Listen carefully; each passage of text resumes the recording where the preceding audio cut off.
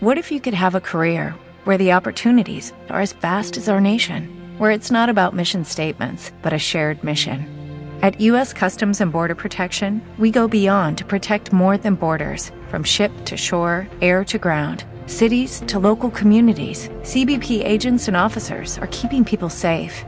Join U.S. Customs and Border Protection and go beyond for something far greater than yourself. Learn more at cbp.gov/careers. Talk shoes. Recorded live.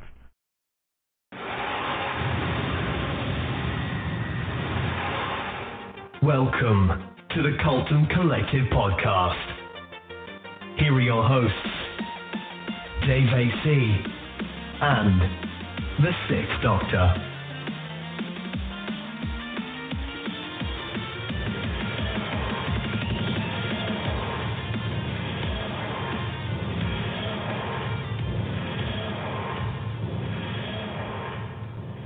Hello, everybody, and welcome to the Cultdom Collective podcast. Yes, another month has gone by. Or is it 2 months? I can never in time. It's all wibbly-wobbly. But yes, we're back again for our monthly show, when we're, of course, all available. And, yeah, Dave is here. Well, kind of here. Well, he's present. Thank you very much indeed. Show me your present. You're welcome. Anyway, you can't buy a better intro than that. Yeah, you've used all my best bits up before we started. You should have been here for the beginning. Oh, yeah, the pre-show was much better than this thing's ever going to be.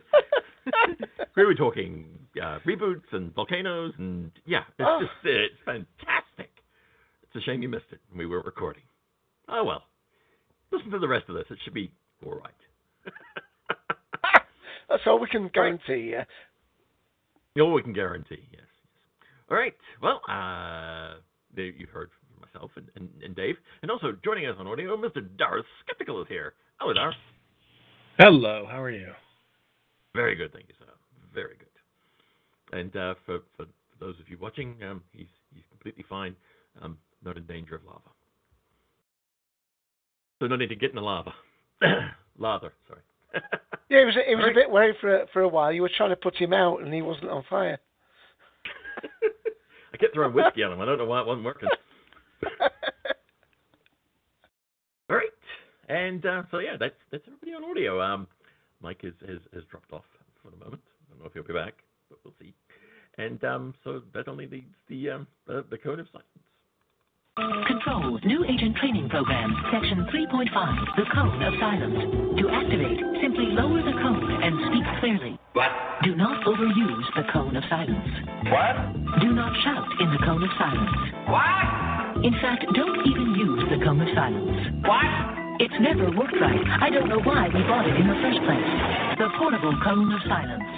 What?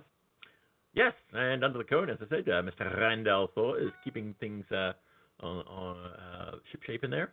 Cybob was here for the pre-show, so I guess the pre-show was official, and this is the unofficial part of the show. So, sorry. Yeah. And, of course, we are also joined by the ever-popular Guest 8. Welcome, Guest 8. We're glad you're here. If you could do an autograph for my son later, that'd be fantastic. I'd love it. Anyway, yes. So there's only one more person to introduce, and that would be the Typing Monkey, because it's news time. Go, Typing Monkey, go. I don't get to do it very often. Everybody else jumps in. That's a very good impression of Ken as well, that. Oh, why, thank you. Alrighty. Yes, so it's time for news, and sitting over at the news desk is Mr. Dave AC. Hello, Dave. Oh, yeah, and I should just say we have had apologies from Ken not being able to make it. He's on the mend, and hopefully he will be listening back to this, and we hope he gets stronger and stronger as he has been in recent months. I'm going to go get the one sad piece of news out of the way from DoctorWhoNews.net first, and that's long-time Doctor Who fan Graham Strong has passed away. Now, the name you perhaps might not know, but you do owe him a debt of gratitude if you're a Doctor Who fan, because he's one of the people in the very early days of what we now call Classic Who, when people didn't have video recorders. And remember, video recorders came out about 1976. Doctor Who, of course, starting a lot earlier than that. But what some people did, they would actually do audio tapes of their favourite programmes just to capture the audio, and then in their mind would replay the visuals having watched it, and that was their way of retaining the storyline. Now, this particular chap was did something that you must never and always never advise to, and that is that because he knew about electronics, he actually opened his TV up and he actually connected his recording device directly to the audio inputs inside the telly, bypassing all the circuitry to the sort of, well, I don't think there were phone jacks, but rather than just stand a microphone in front of his telly and get all the echo and all the distortion that would do. To the point whereby which on some of these reconstructions that have come out, the DVD reconstructions, the actual, when they used his audio tapes, which he made available to the people doing that, the quality was so good that they even used his audio on the parts or the episodes that didn't, the other parts of the series that didn't need it. So let me just read a little bit from, go on, Ian. Come in there. Yeah, for those of you who don't know and are wondering why would you need to open up your TV? Back in the day, all you had on the outside of your TV, apart from the dials for changing the channel, which you had to get up and do manually, no remotes, you just basically had a place to plug in the antenna. That was all you really had. We didn't have, it hooked up to our stereos or external speakers or anything. There was basically essentially just an antenna jack. And so I remember as a kid, myself and my friend Nick, we used to we would place recorders in front of the TVs so we could have I love Knight Rider. I wanted to have the Knight Rider theme that I could play, and so that was the only way to do it.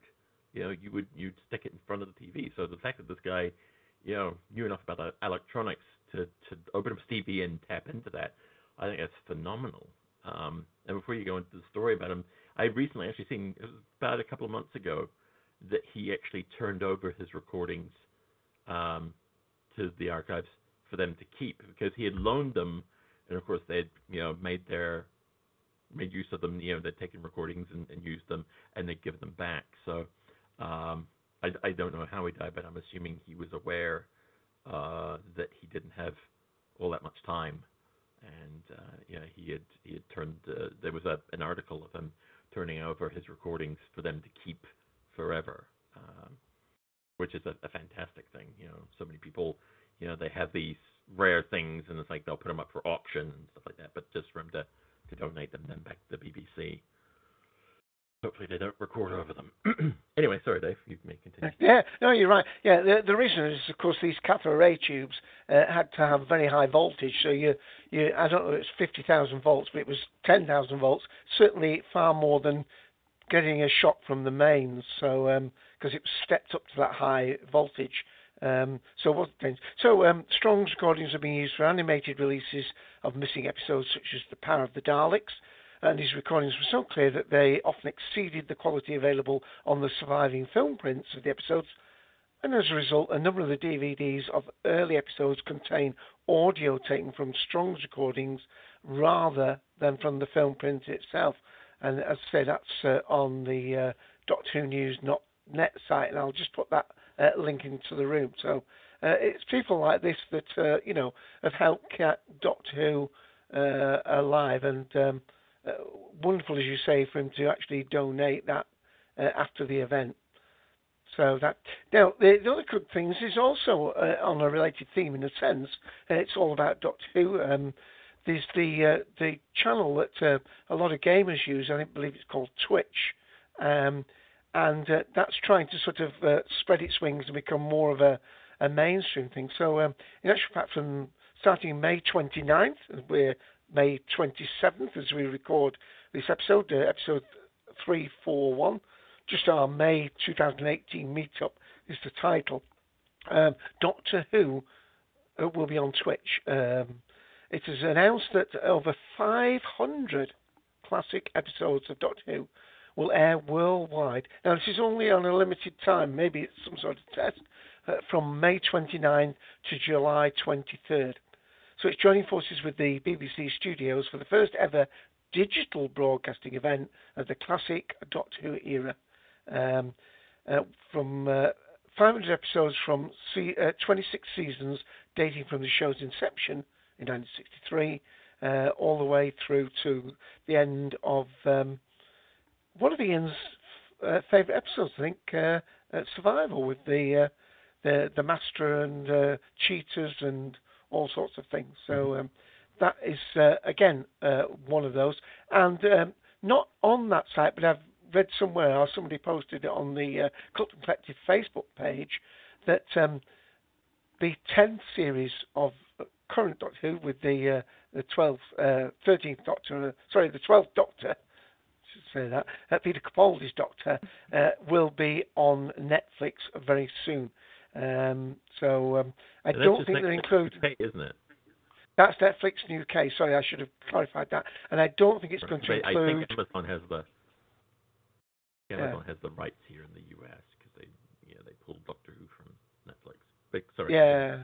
No, that's true. It's like there are a few things like that where I can't watch certain shows here in the UK because the rights are by Amazon in the UK against that. But yeah, I'm not too sure whether the Christmas special Doctor Mysterio is going to be involved, but that is basically all that news. What I want to just carry on about, though, is some personal sort of little adventure that I had, Ian, and that was a meetup with another Doctor Who aficionado, none other than Lee Shackelford, one of the three members of Discussing Who, along with Kyle and Clarence that do that. Kyle and Clarence also do Discussing Trek, where they've been talking about the latest Star Trek Discovery, but together the three of them do Discussing Who, and also Discussing Comics, correct? Discussing Comics. Again, I think Discussing Comics is done as a YouTube video. I think they do that as a YouTube. And they've just recently all met for the first time, I believe, in Who Atlanta, which is the one that used to go under another name, was it, Ian? Yeah, it used to be Timegate, and it's now Wholanta, but this actually, next year's may be the last for a while. Unfortunately, when you have conventions, especially the smaller conventions that are run by, basically fans, etc., people run out of steam.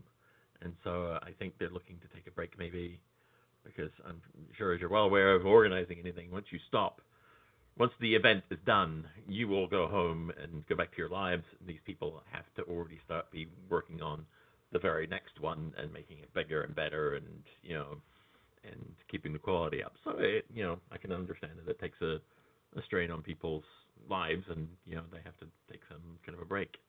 So right. We hope they're not gone forever. Indeed. And of course, Lee also has, he was involved in that Herlock, where the female Sherlock, and that's on YouTube. But it currently has been, and just started the second season of his own audio adventure series called Relativity. So if you look up a Relativity podcast, that's Lee Shackelford, and it's sort of like a full audio adventure that's there. And he was coming over with his lovely wife, Karen, staying in the UK for a short visit before going on to Prague, where both he and his wife were being invited to give lectures. He was giving a lecture about this gentleman, I'm not sure I can pronounce his name, Karl Capek, a writer, who has been known or been reputed to have come up with the name of the word robot, or coined the word robot, from a very early thing that he wrote called RUR, Rossum's Universal Robots. Although looking at the wiki page, which I'll put in the page here, I'm not too sure it will go in because it's got some Cyrillic letters in the title. It looks as though it's come in. Apparently, it's... Go on. Yes, it works. Excellent. I just clicked on it, and it took you right there. Right. Actually, I believe looking at this, it was his brother that came up to him. But Lee was going over there to give a talk about robots and so on. And Karen, as you've commented already, as a woman of great taste, being as she was doing her lecture with a very proud figure of James T. Kirk front and centre of her display. But, yes, yep. Shirtless as well. Yeah. So I was going to... Now, I should just say that... go on. I just have to add, she wasn't shirtless, Kirk was. But, I mean, that kind of goes without saying, doesn't it? Anyway. Sorry. Yeah. It was worth the gag. It was worth the gag. Yeah. And Lee had done some translation of this play, and that I think that's used in a lot of productions. So he had been invited to speak at this sort of convention. Both of them had. Now, I should just say, just in case there's anybody listening from the States, a couple of people have wanted to meet. Yeah, they wanted to meet up with me, Ian. Not like you. They wanted to meet up with me. And but unfortunately, I've always explained, especially when it's been way down in London, 200 miles away and involved in an overnight stay, that I may have declined on occasion, and that's nothing to do with any disrespect for those people. But Lee was literally up the road in Huddersfield, and which they is still said no. Train ride. No, I said yes. But the arrangements changed, and I was going to meet them in Holmfirth, which is the setting for Last of the Summer Wine. Mm. And through a series of things that happening, because they'd been down in London, it was the day of the royal wedding. So this was, going down there. This was the Saturday of the royal wedding itself. Anyway, I eventually met up with them where they were staying with these friends. Had a lovely chat. Karen took a picture of myself and Lee having a little talk. I happened to find a glass of wine just to grab onto for the picture. And lovely little chat we had. We had an awful lot in common talk. And Carlo, and I don't think I can pronounce his wife's name because it's spelled Ximena, Zimina.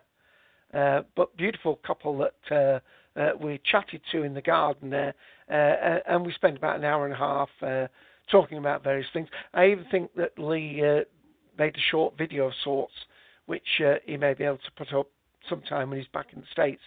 So, lovely to meet fellow podcasters. Gave him a little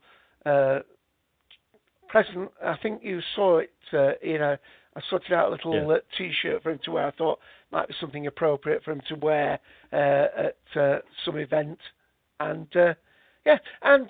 also, of course, we found out that there was a mutual connection with Wes Hubbard because they'd all been to the Atlanta one, and Wes was one of the people on stage doing That was Pensacon.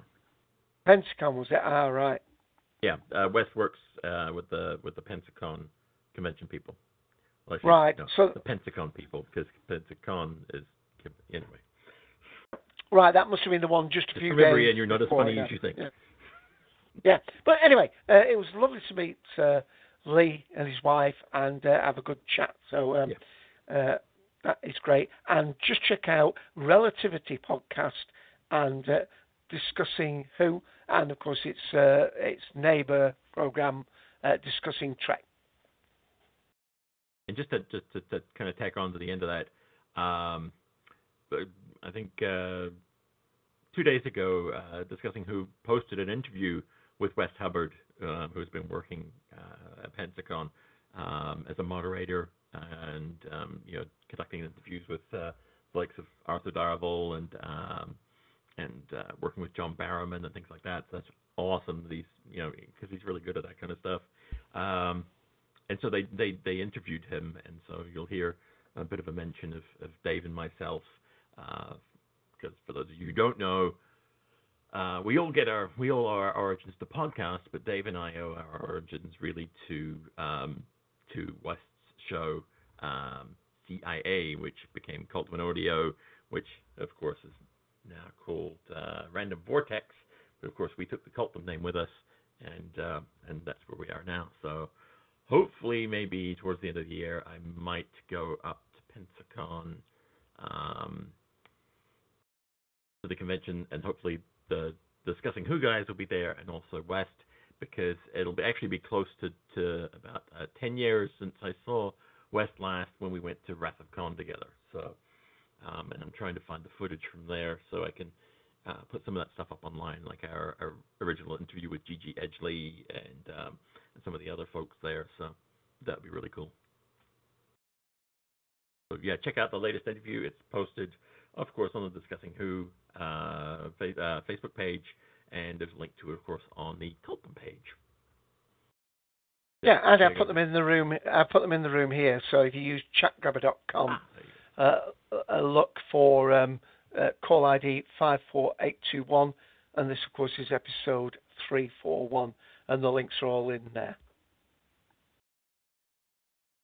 You got any more news, Dave? Yes, I think we ought to cover the very briefly the BAFTA awards, because that will lead on nicely to a couple of little clips I've got of Jodie Whittaker to mention after that. But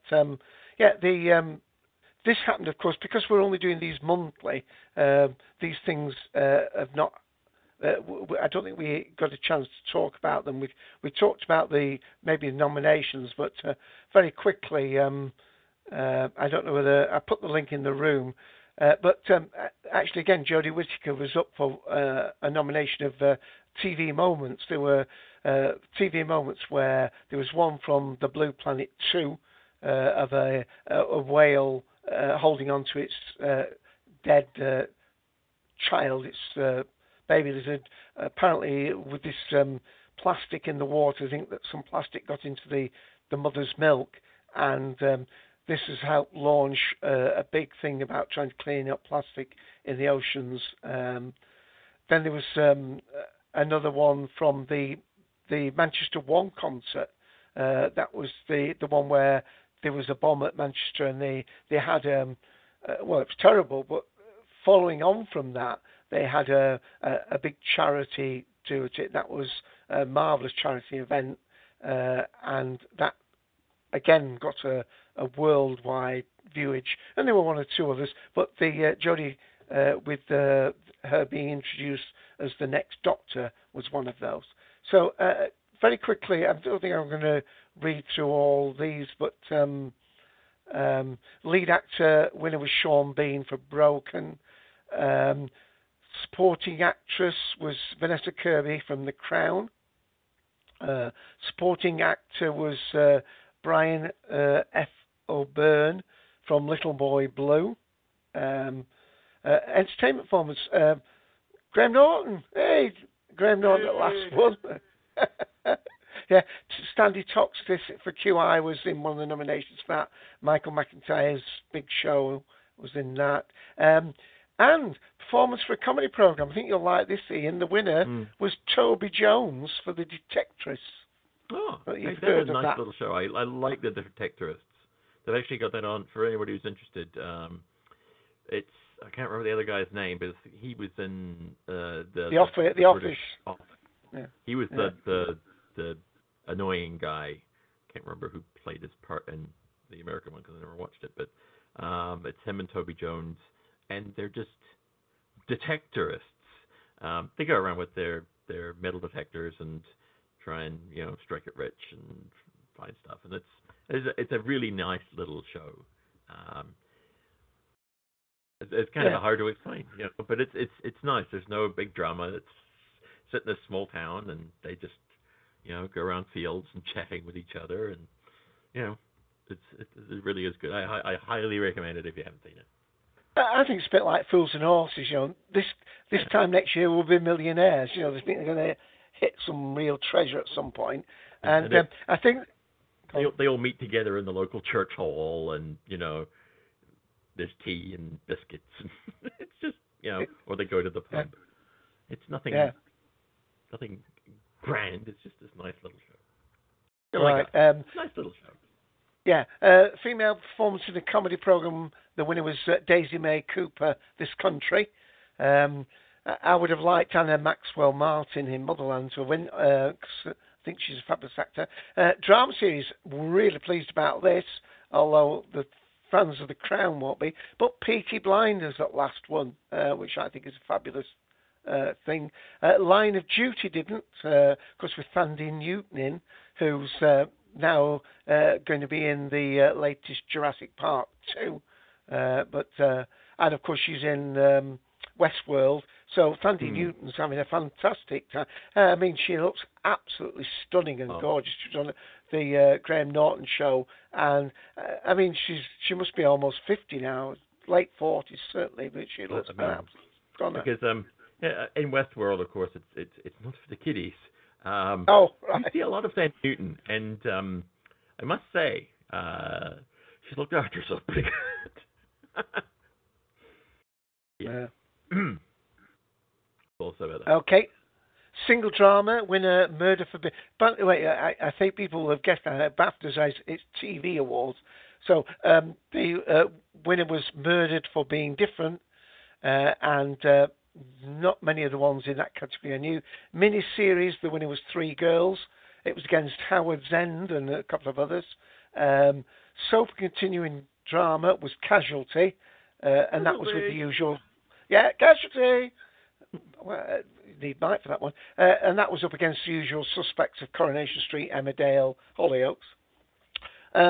International, the winner was The Handmaid's Tale, which of course is a dystopian science fiction of sorts. Right. That's Amazon, correct? It probably is, because I don't think I'm seeing it on Netflix. There was an original film. I mean, it's a book, but there was a film made, and then the series came out of the film because the film's so successful. Then winner entertainment was Britain's Got Talent, and Deck didn't win for once, I don't think. Yes, they did. That's that. Comedy entertainment winner Murder in Successville, which I haven't really watched. I don't know the other. And let me have a look very quickly. I think the must-see moment that won was the pilot whale grieves over the dead calf. But the other things were the Doctor Who, the 13th Doctor is revealed. Game of Thrones, I hope this isn't a spoiler, but it's where a certain creature gets killed, and I'll leave it at that. You mean a character gets killed off on Game of Thrones? No, a creature. That's a spoiler. Well, creature, character, whatever. Yeah, because creatures are characters, right? And the One Love Manchester concert, the Ariana Grande, Ariana Grande. Yeah, singing one last time, yeah. And I think we'll probably skip this as a sort of factual and probably not well known across, outside of this country. Although Darth, since he's got very international taste, may like to know that a BAFTA fellowship was awarded to the war and news reporter Kate Adie for all the fantastic work she's done, been in all these zones of hazards, and she doesn't look cutted out unless she's got a blast thingy on. Behind her. Yeah. So that was the BAFTAs, and the standard was pretty high this year, I must admit. It was anything that won.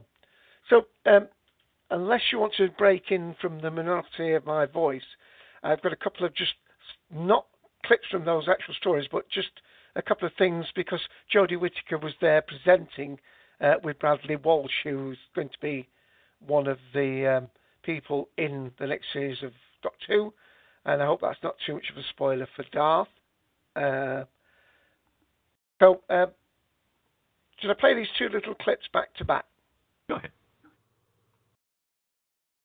This is going on Instagram. We're doing it right now. This is me and Jodie Whittaker, the new Doctor, by the way. We're going to present an award at the BAFTAs. And BAFTAs. And we're going on a minute. Say hello to all the fans, Jode. Hi, Brothers Bangers fans. Not my own fans. Listen, we're looking forward to it. The BAFTAs. What's the BAFTAs? We're going tonight. Me and Joe. The Doctor. Yeah, I think they'd been at the Champagne when he did that. and here's a little interview from one of the Virgin TV interviewers as they were catching them as they were arriving. But no, Jodie, thank you so much for stopping by and saying hello. Of course, you are nominated for our Must-See Moment Award tonight, the reveal of the 13th Doctor. Yeah, it's very exciting. How special was that, and why do you think it was such a big moment in television last year? I think the magic of the Doctor Who, series as a phenomenon is to keep their fans engaged and to keep everyone kind of guessing what direction it's going to go in and really trying to be secretive in the best way. And that, as a reveal, was amazing because no one had any idea. No. So it's really exciting. But I think the category is obviously incredible, and particularly, the One Love concert and, Blue Planet. Those are so important and fantastic. Yeah. And it's certainly a category that's put lots of things together that you wouldn't necessarily put all together. Yeah, I mean, listen, playing a character such as the Doctor as well. Yeah. It's such.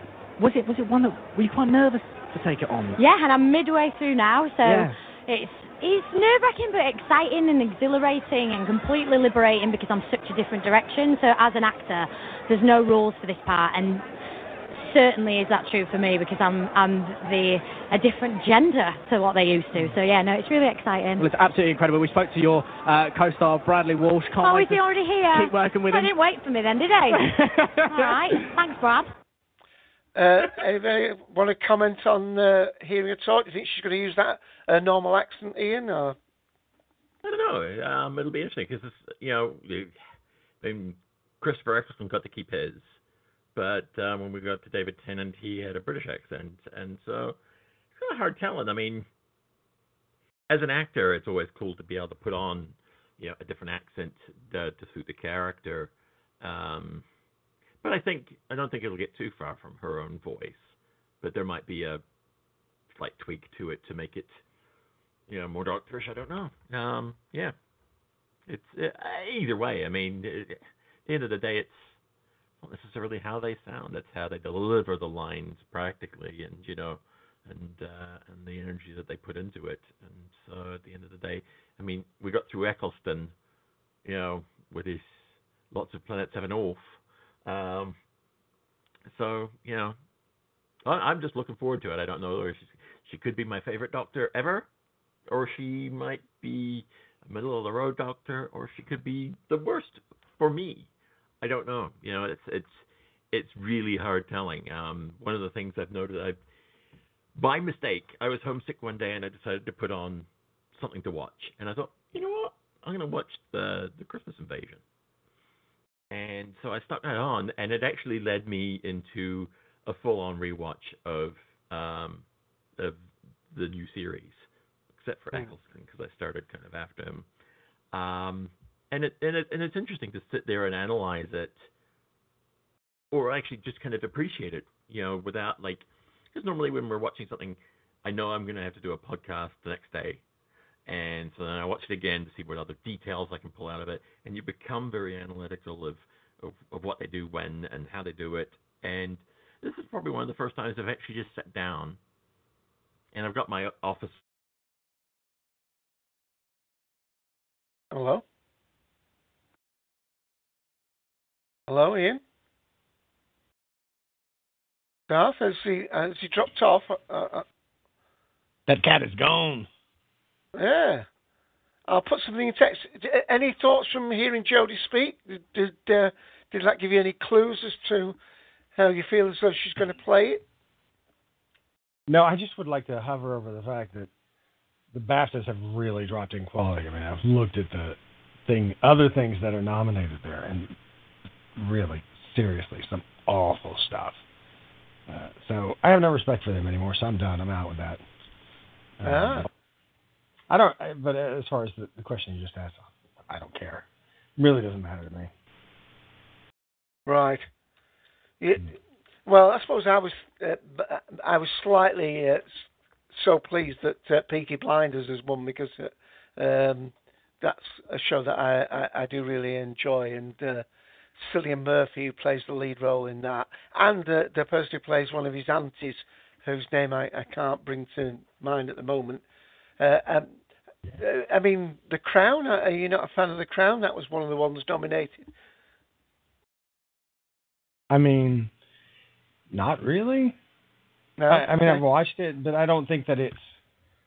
I prefer Victoria actually with Jenna Coleman, but yeah, I mean that's a little.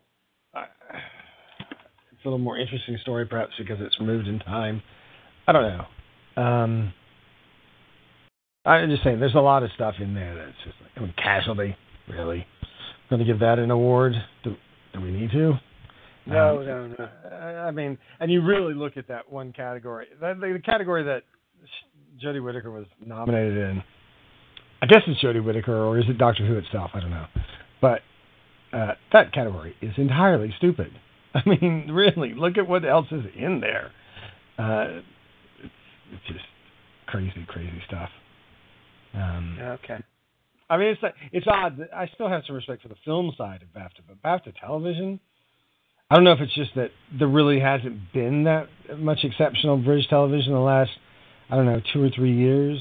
Maybe the whole industry has taken a nosedive, or is it just they've picked some weird stuff that I don't particularly agree with. I don't know. Line of Duty, you didn't watch that?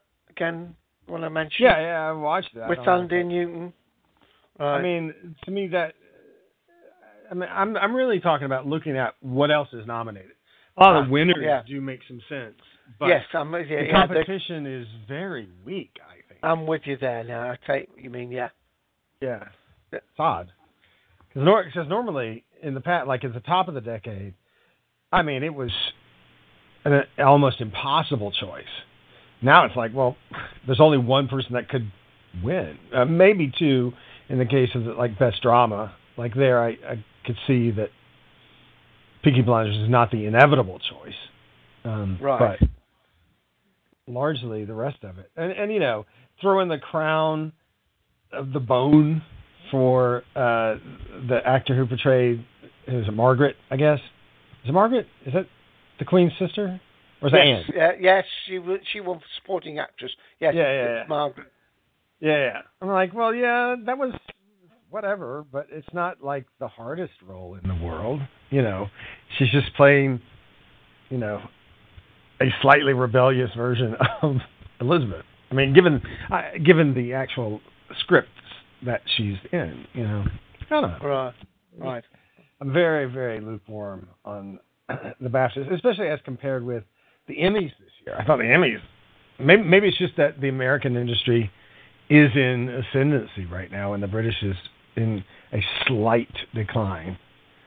Or maybe it's that a lot of the good people from Britain have flown the coop and are now actually producing things in America. I don't know. But even calling The Crown, I mean, this is a perennial problem, but even calling The Crown a British show is, I think it can be debatable. Because what is Netflix? Is Netflix British? Not as far as I know, and as far as I know, they are the majority investor in The Crown. So, although it is obviously full of some of Britain's best actors and best behind-the-scenes talent, is it British? It's like the old question of, is Star Wars American? Well, it's filmed, at least the original trilogy and the last film, Last Jedi, were filmed majority in Pinewood. So, is that still American? These national border questions, especially when you've got national award ceremonies, are very difficult for me. I would much rather that, all the English-speaking nations of the world just came together and said, okay, we're now forming an English language academy of television and film. And then it would be like the Super Bowl. And then people would get to know Bollywood better, and, people would get to know stuff that's coming out of Australia better. And it would be, I think, fairer. And you wouldn't worry so much about whether something is actually British or not. So. Right. Yeah, I can see that. I mean, the other thing is like you said, a lot of that talent, Black Mirror is it's a British comedian that's written that, who's married to Connie Hung, which really upsets me. Connie Hung, who was in Blue Peter. From Blue Peter, yeah. Mm-hmm. Anyway, her husband, whoever he is, I know her name. It's going to understand.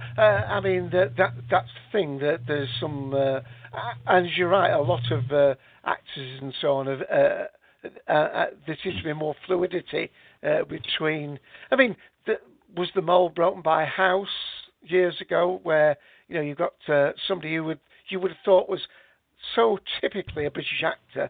There's no way he could get international role in America. Oh, you could actually say Patrick Stewart. I know you're not that big a fan of him, but with Patrick Stewart, deigning to become, from doing Shakespeare and I, Claudius and all that kind of stuff, coming and playing a starship captain and other.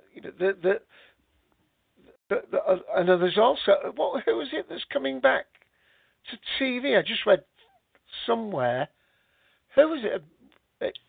Was it Al Pacino's coming to be in starring his first TV series ever? Maybe. I don't know. I think I read that Al Pacino signed up to be a star, where he plays like a newspaper editor or something. So, that snobbery has gone out of it a little bit. Anyway, we're talking a little bit long on that. Ian has lost his audio. He's going to try and get back in. Now, because we didn't have a long chat, you and I, before we came in, there's a couple of things that I was going to cover in terms of some of the big movies that have come out recently, either not particularly in any order, but I am very well, there's some you may prefer not to talk about. So let me, and please our listeners just bear with me on this, let me name the films I've got trailers for, and if there's anyone you prefer I go with first, otherwise we'll just go through them if Ian can get back in.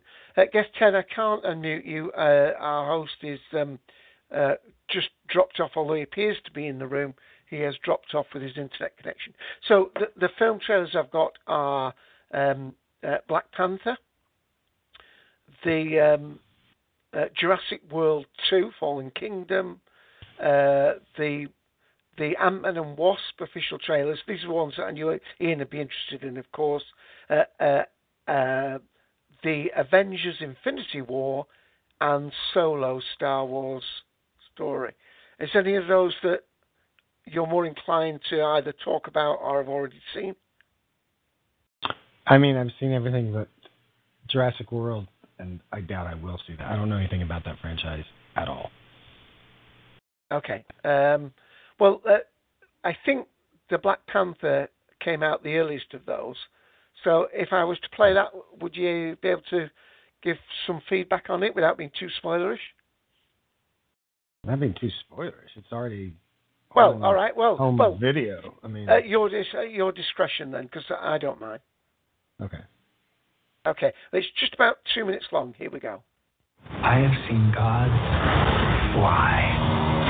I've seen men build weapons that I couldn't even imagine. I've seen aliens drop from the sky. Yeah. But I have never seen anything like this. How much more are you hiding? Hold up. Let's go.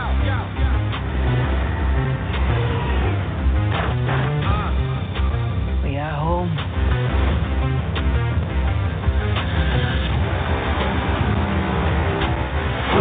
My son, it is your time.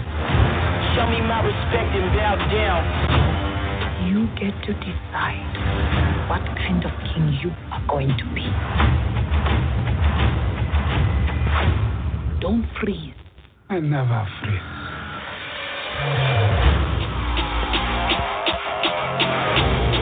revolution will not be televised. Show me my respect and bow down. We own ya. We own ya. We only getting started now, cause we own ya. Everybody think they know me now, cause we own ya. You and I, my homie, yeah, cause we own ya. I waited my entire life for this. The world's gonna start over. I'ma burn it all. What happens now determines what happens to the rest of the world.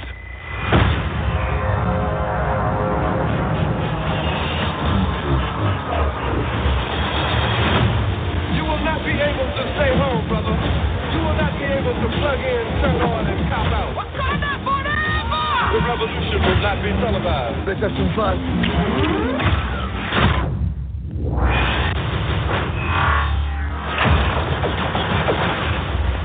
The revolution will be live.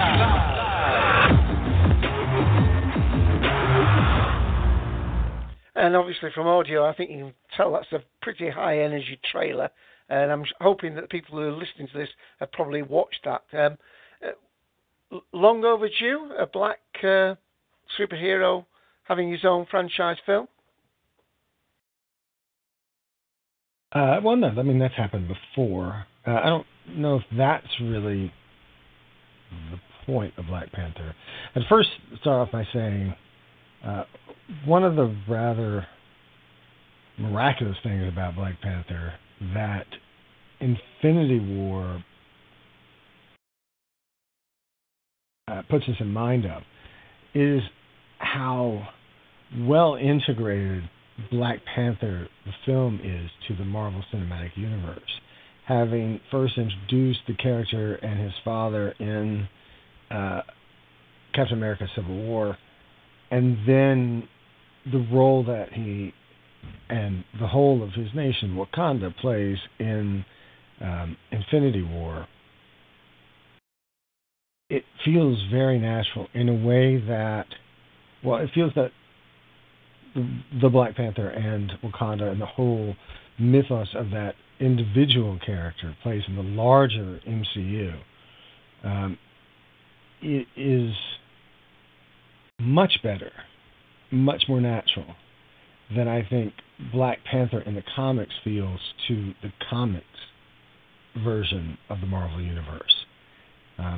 Black Panther as a title comics is always one that was going up against the man and being, not necessarily given the same amount of respect that other titles did, and it was one that did not run continuously as say Captain America did, or Iron Man, or Hulk, or other titles like that. And so there are several discrete runs of the comic, whereas although he wasn't introduced from the very first phase of the Marvel Cinematic Universe, once he has been introduced, he has seemed like an inevitable and integral part of the whole deal. And that's so much, and I suppose this is I don't know if I should spoil, that he is so important to Infinity War. It feels like it couldn't have been any other way. And that's remarkable. Right. I would say, too, that now that this Black Panther movie is on home video, that you should make sure that you avail yourself of the opportunity to see a really fascinating special feature that's on it, wherein they bring the writers for most of the major iterations of the comic book character, put them alongside the producer of the film, the director of the film, and the writer of the film.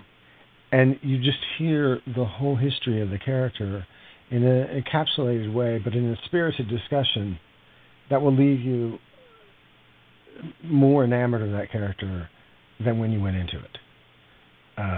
Just a fabulous, fabulous extra feature, one of the best things, best ones that you'll find in your MCU collection of DVDs and Blu-rays. As for the substance of the film itself, I don't know if I can heap more praise on it than other people have already done. It's been long released. It's got like a 97% or something rating on Rotten Tomatoes. That is fully deserved. It is... I don't even know what angle to talk about because so many angles are excellent. But I will say probably the thing that is the best, two things that are best to me. First of all, that the villain in the film is strong in the sense of the best villains that have been on film. Right. In that you completely buy his point, and that you understand that he and T'Challa, the Black Panther, I guess we should say the proper Black Panther, are attacking the same issue, but from two different perspectives. And those perspectives are, in a sense, incompatible. That is, one of them has to dominate the other. And although ultimately T'Challa brings in some of the viewpoint of the villain into his final resolution in the film, ultimately he has to succeed, or the villain has to succeed and integrate some of T'Challa's points. But that's what makes it so fascinating, is that because they are effectively yin and yang, they become an interesting character study an interesting study, that is, in how to write strong villains and heroes and how both complement the other. And in a sense, if you're really happy with, say, Khan in Star Trek II, one of the reasons Star Trek II works is because Khan is effectively a sort of mirror and opposite of Kirk, kind of. And he has a point. He thinks that he is a better version of humanity. He thinks that he is going to make a better society, certainly, in the eugenics war period of Star Trek.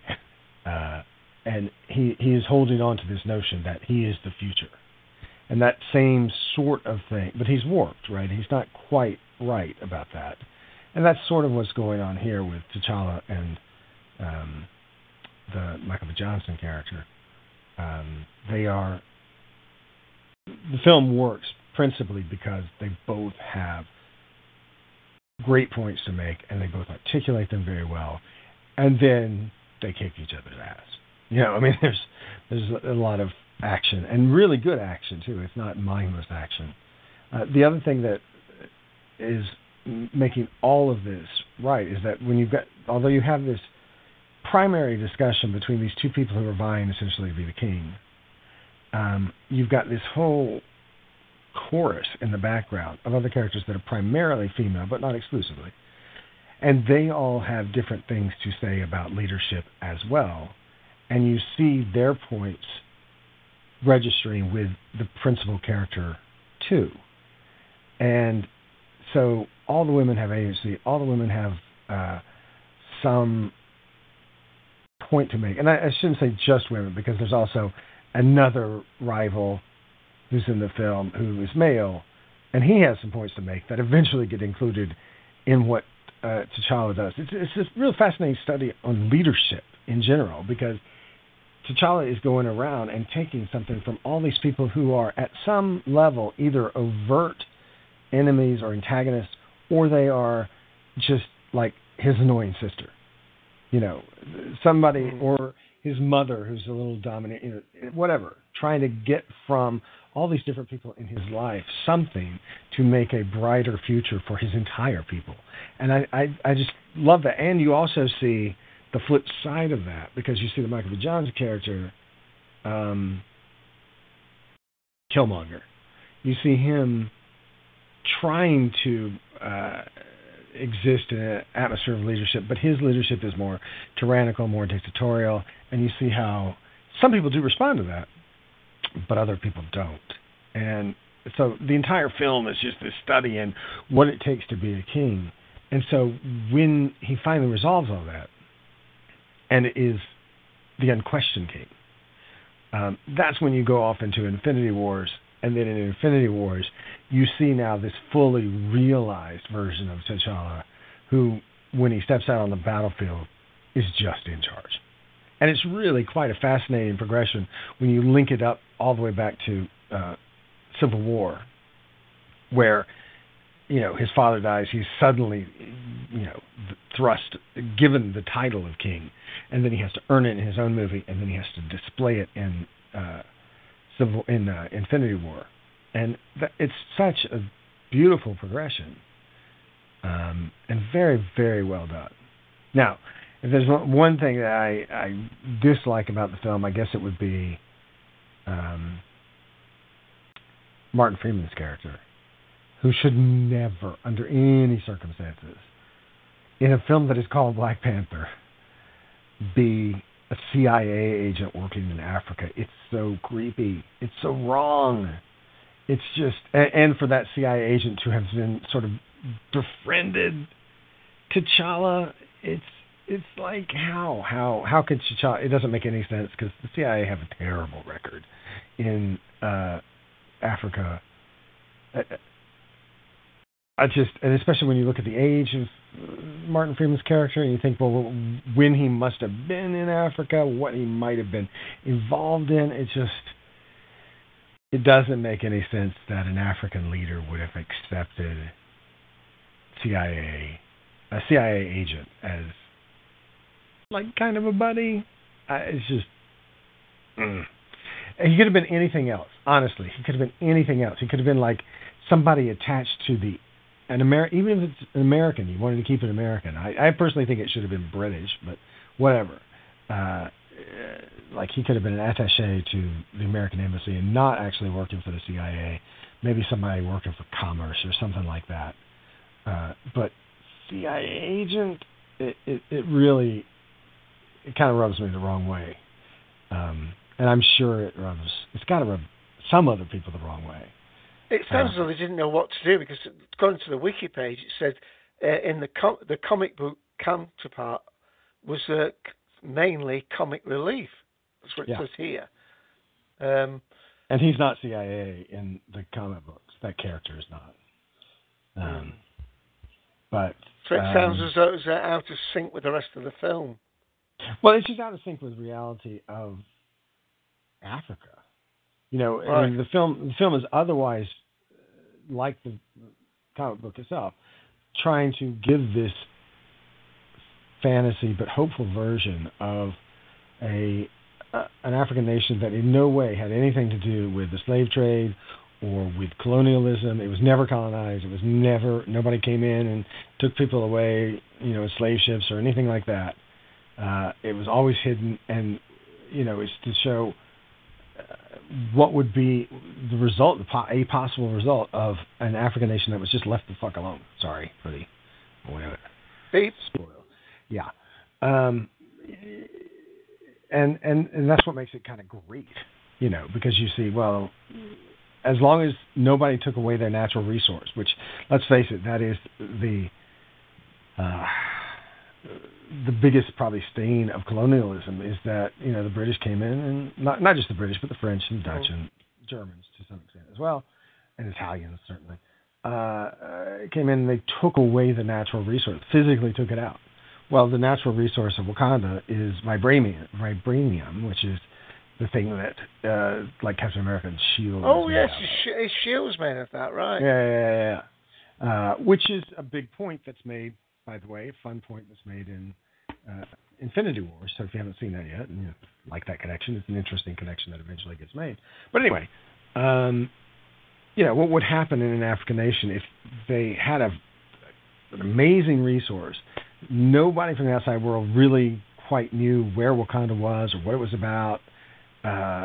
Would that society flourish like other societies around the world that had access to great natural resources too? And the answer is yes, it would. And not only would it, but it is thriving in a way that is technologically advanced and yet unique.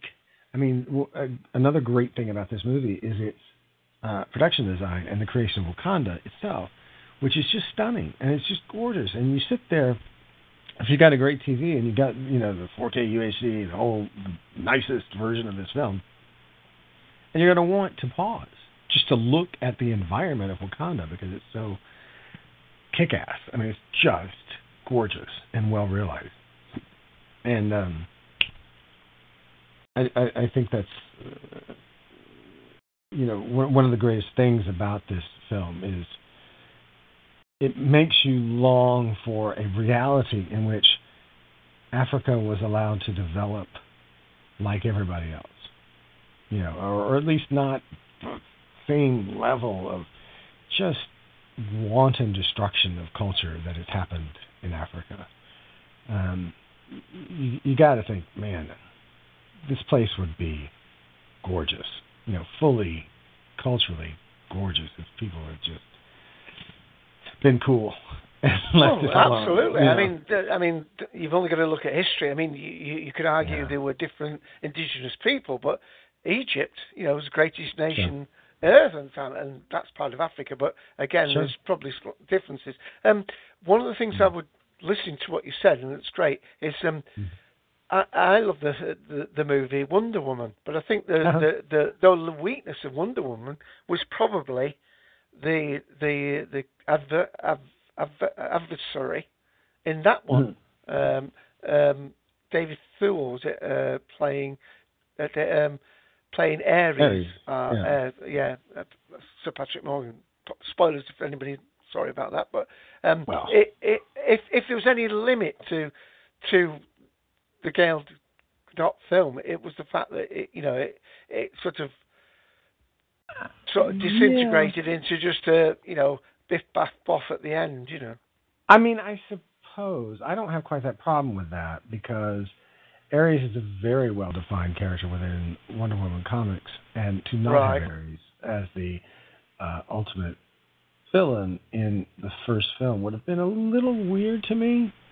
And I also think that the bombast at the end ultimately allows you to have Wonder Woman show what is her greatest strength. And it's that great speech that she delivers perfectly, which is essentially just a recodification of the Wonder Woman theme song, which is, this is more from the Wonder Woman theme song than what she says at the end of Wonder Woman the movie, but, make a hawk a dove. Conquer the world with love. That's what she essentially says is, the way I'm defeating you is through love. It's not because I hate you. It's not because I want to destroy you. It's because I love this world and I'm going to protect the world. And that's why you have to die.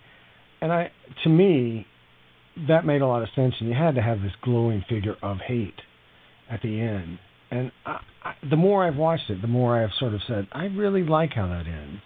But I know that is a common criticism, that last, 10 minutes is kind of the weak part of the film. But I also think it's the part of the film in which she actually learns something from Steve Trevor and learns what it is to make a sacrifice. And, because she has to, ultimately Ares is her brother, so she is making a sacrifice. But to be sure, I think a lot of people will say that the Killmonger as the villain in Black Panther. Villain's maybe a strong word. Antagonist is probably a better word. And that right there is a difference enough for people that they will say that, yes, Killmonger is better than Ares. But there's a lot of commonality, I think, between Wonder Woman and Black Panther in terms of trying to define these characters by their villains, in terms of production design, trying to create worlds that are fully believable and yet do not really exist and maybe never quite existed. I mean, you could say sort of the World War I environments, those are true to life to some extent. But certainly Themyscira and Wakanda share a lot in terms of being created environments that reflect the culture that's within, and are environments that the viewer wants to get lost in. And they're both, I think, equally successful creations. I think And I think there's a lot of commonality between Wonder Woman and Black Panther, and I would be very surprised if there are people who loved Wonder Woman who didn't like Black Panther, because it's a lot of the same stuff. It's a lot about empowerment. It's a lot about what would one is what would happen if the world you lived in was ruled by women. What would it be like? And the other one is what would it be like if the Africa you lived in was controlled entirely and always was controlled by Africans? What would that be like? Yeah, they're both that's what good science fiction does. Fantasy absolutely. Does, yeah, absolutely. I mean, the only reason I haven't been to see it is because my brother-in-law, we went, I think it was Batman v Superman, and he said, well, after that one, I don't want to go and watch any more of these superhero ones. So I ended up having I had to get Wonder Woman on Blu-ray, and I'll get Black Panther. Perhaps it might be okay if you're good still talking. Thank you for doing that.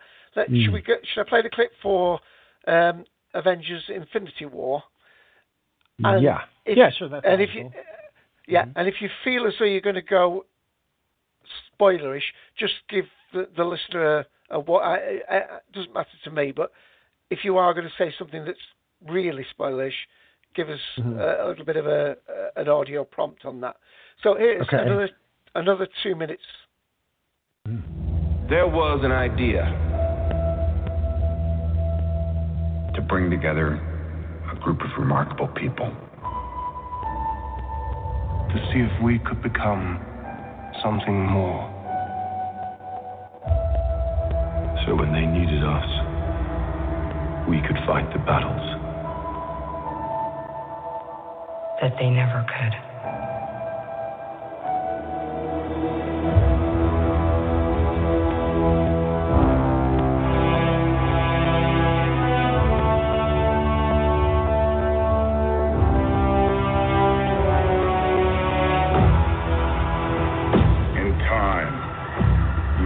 It's like to lose, to feel so desperately that you're right, yet to fail all the same.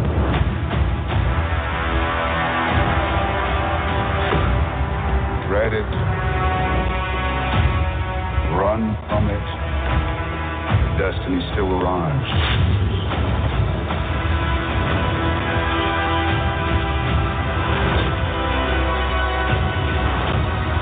Evacuate the city. Engage all defenses.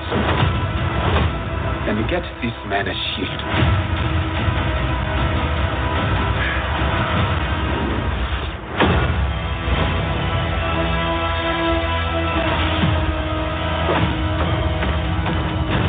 Fun isn't something one considers when balancing the universe. But this does put a smile on my face.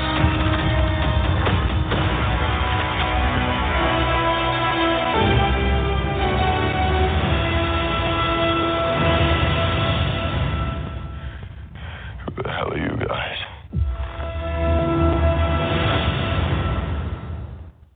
Again, very powerful trailer. Certainly would get most people to go and see it. So, again, I'm going to hand back to you, if I may, Garth. I didn't realize that trailer had that moment in it, because I hadn't really seen the trailer. But you saw there, directly, Black Panther saying, get this man a shield. Yeah.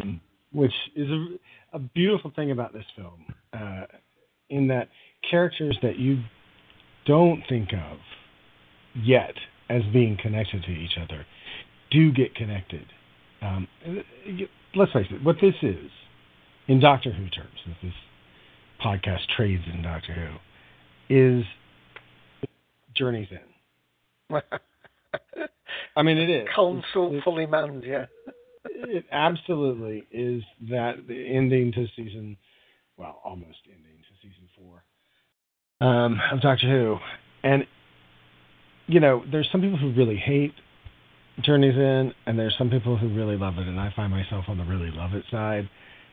So there are a lot of moments here that I just thought were really, really cool. Just because people who are not naturally aligned to each other or have not been aligned with each other get aligned with each other in this film. And that makes it a great deal of fun. I don't know how much. It's hard not to give away spoilers, especially since really you could say that the trailer kind of sets you up for what the movie is, especially that last little bit, which I guess is mostly visual, where Thor turns around and says, "Who are you guys?" And it's the Guardians of the Galaxies guys. But that's a significant part of the film, that you have Thor aligned with the Guardians of the Galaxy, which is pretty awesome. Obviously, this is a movie that really does require you to be caught up. I would not advise you going into this film if the last movie that you saw from the Marvel franchise was the first Avengers. You will be so lost. I mean, you really will be very, very lost. And the scenes won't have any kind of resonance for you whatsoever. But, if you're coming into this after seeing, what's the last one? I guess it was Thor Ragnarok was probably the last one. Oh, no, well, Black Panther is the last one. Right, yes. I mean, it goes Thor, Ragnarok, and then Black Panther.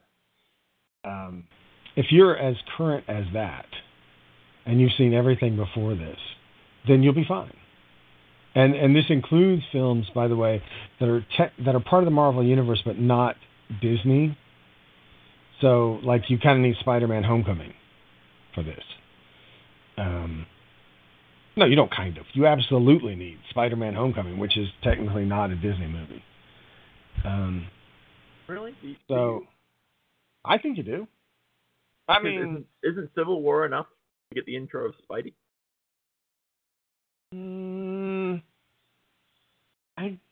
But you don't... I don't know. You don't know who the kids on the bus at all from that. It may be a question of whether you get the most out of the film, rather than... That's what I'm saying. I'm saying for maximum. Right, for maximum, yeah. But I mean, I mean, if you don't really know who Spider-Man is by now, and you're going to see Avengers of a Marvel movie. Yeah, a Marvel. It's like, just say Marvel. You're like, yeah, but I don't think you know that there's a relationship.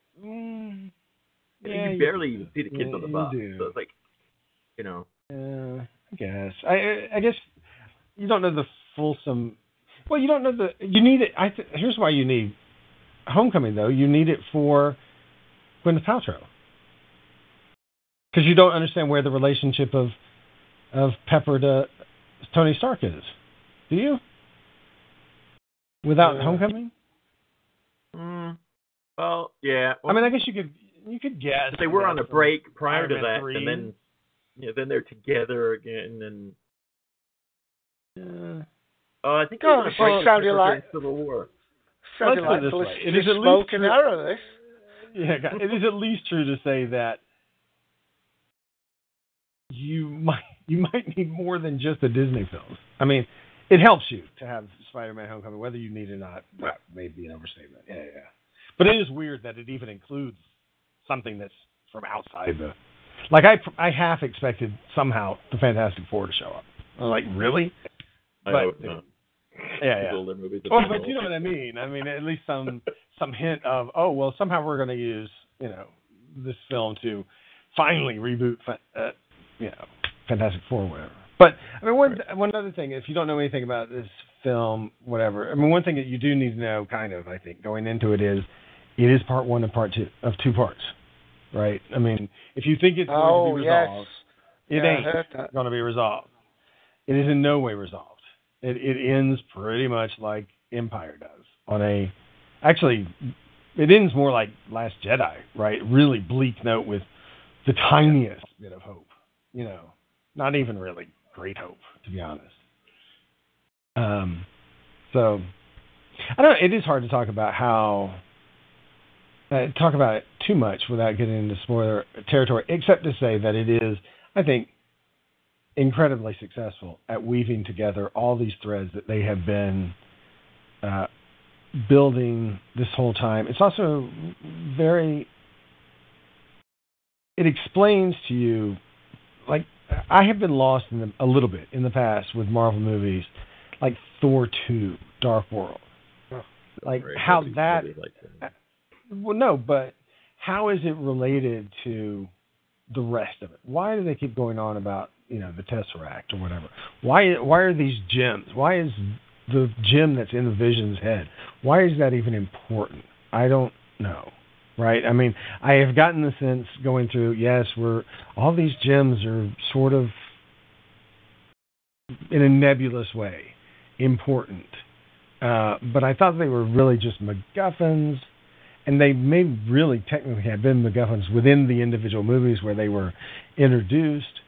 But now, I think that this film does a very successful job at explaining why that all was bad. Like, you come to understand through the performance of Josh Brolin, who's playing the big bad, who's playing this character called Thanos that was revealed, I forget where exactly in these movies, but revealed to be the major threat that is coming. That performance is so nuanced, surprisingly nuanced and relatable, and the performance of, say, Benedict Cumberbatch in explaining the importance of the Time Stone, and how Doctor Strange is connected to all this. You come to understand what all of that threat was. And so by the end of the movie, by the end of the movie, you're like, the world is screwed. And you really feel like the world is screwed. Which is, I think, a pretty remarkable feat since they've been building this for whatever it is, 10 years, since really The Incredible Hulk.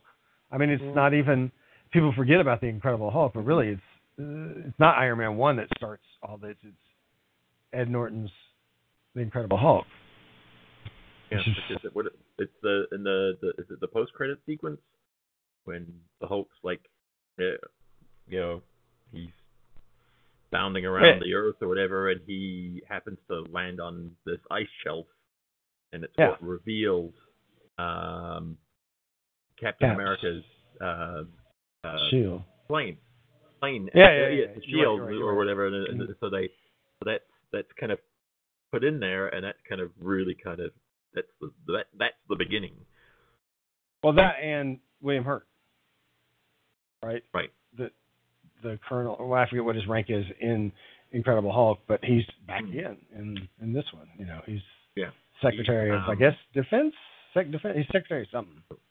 Must be Defense. The Hulk's nemesis. What's this? Whatever. Betty's dad in The Incredible. Oh, yes. But he's been sprinkled through occasionally as. Yeah. I think his rank now in this movie is Secretary of Defense. I think. I'd kind of forgotten that until you mentioned it, because I was like, William Hurt's in this. I'm like, and I forgot that he was in this. Yeah. I mean, that's the thing that a lot of people forget is that the Hulk in The Incredible Hulk, although played by Ed Norton, is meant to be Ruffalo is playing the replacement actor for the same character, right? Yeah. Right. And really, if you've not seen The Incredible Hulk, even as a standalone film, that thing is really good. Like, really good. It's the best of the Hulk movies. I mean, not only that, but I think it honestly is a great film. It's almost, I think it's on the same level as Iron Man. Like, it's a really strong portrayal. Like, that whole stuff where he goes to, is it Rio or is it Sao Paulo? He goes to Brazil, at any rate. And that whole thing of him, like, it's got that nice blend of what emotionally was satisfying about the Bill Bixby version of The Incredible Hulk on TV, along with some really improved kick-ass CGI for the Hulk itself. And it just works on a lot of different levels. And it's kind of sad that Ed Norton is not in on this, but at the same time, I really like Mark Ruffalo, so yeah, I'm not complaining. I love his Hulk, and I love his banner. Yeah. One question I have, because I haven't seen the film yet, but is this Thanos arriving through what looks to me like a Stargate? I mean, is that a representation of something equivalent? Is it interdimensional port or what? Well, it's really it's was it the Space Stone? It's basically what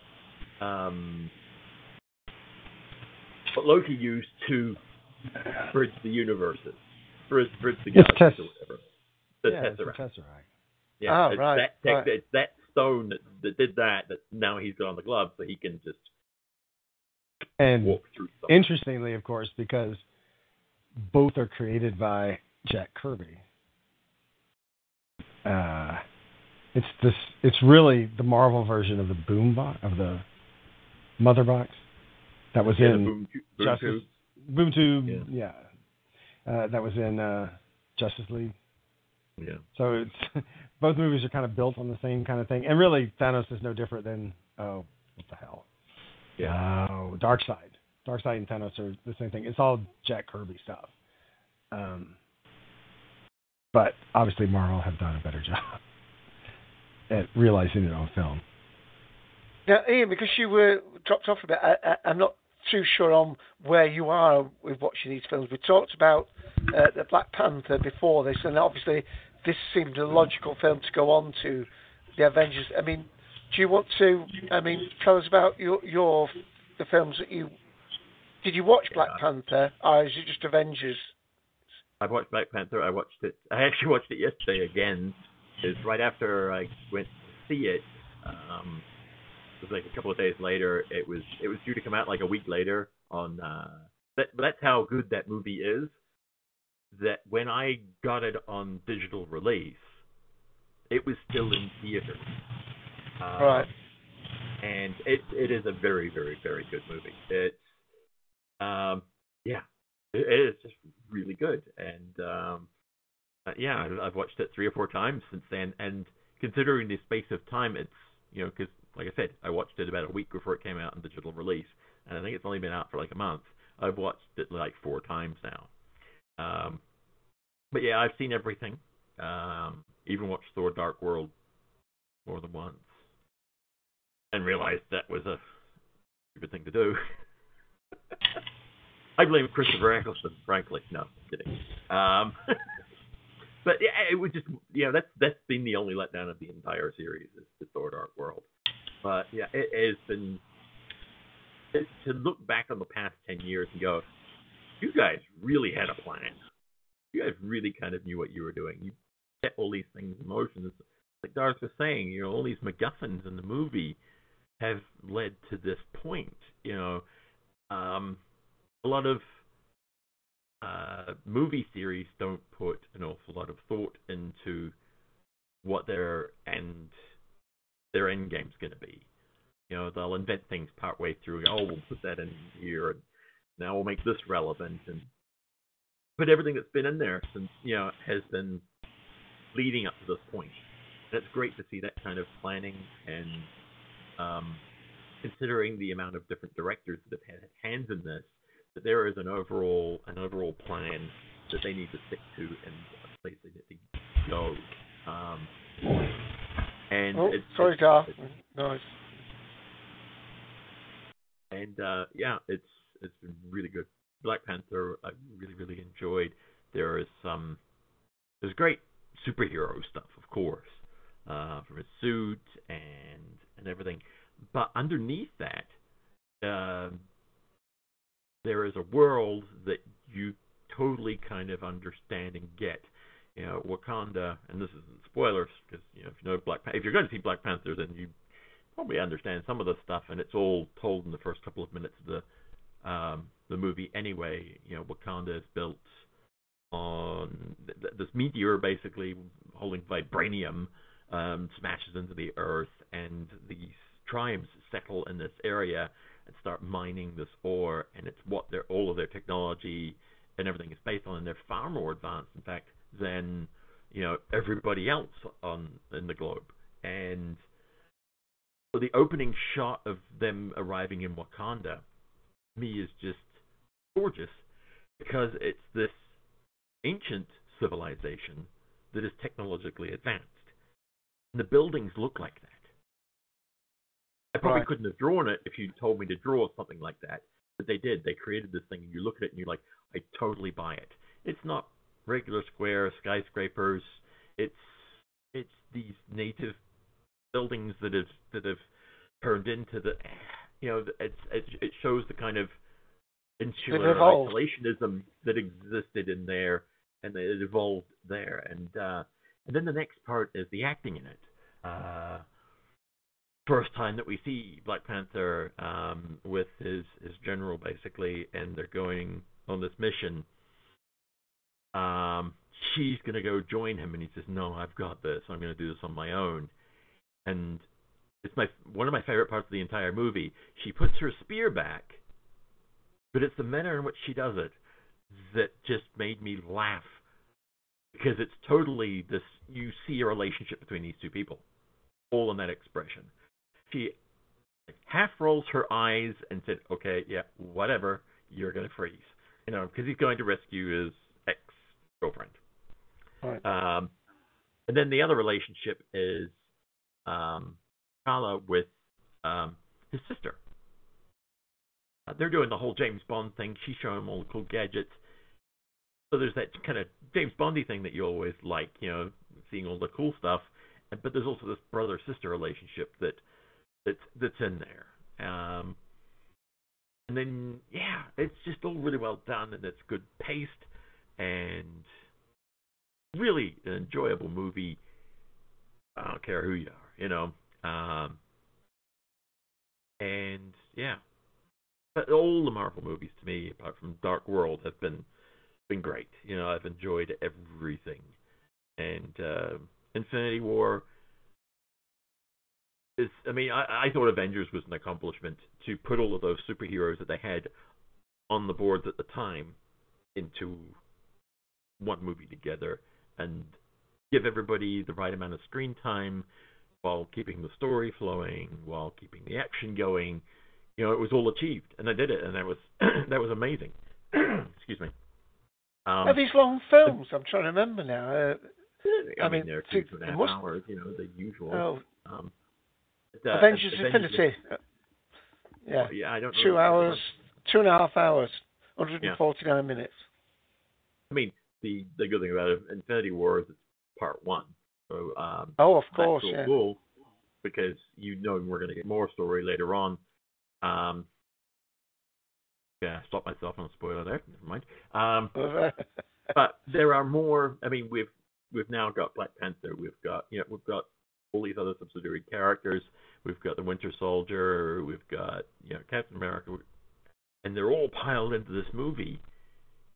And you're like, wow, this is Avengers, but now it's a bit crowded. How is everybody going to get the appropriate kind of story, the appropriate kind of screen time? Because, there are people out there who like, Doctor Strange and Iron Man, but they don't like Hulk, or Thor. Everybody gets the right amount of time. At least that's the way it appears to me. I didn't feel wanting for more Thor. I didn't feel wanting for more. If you want for more, never mind.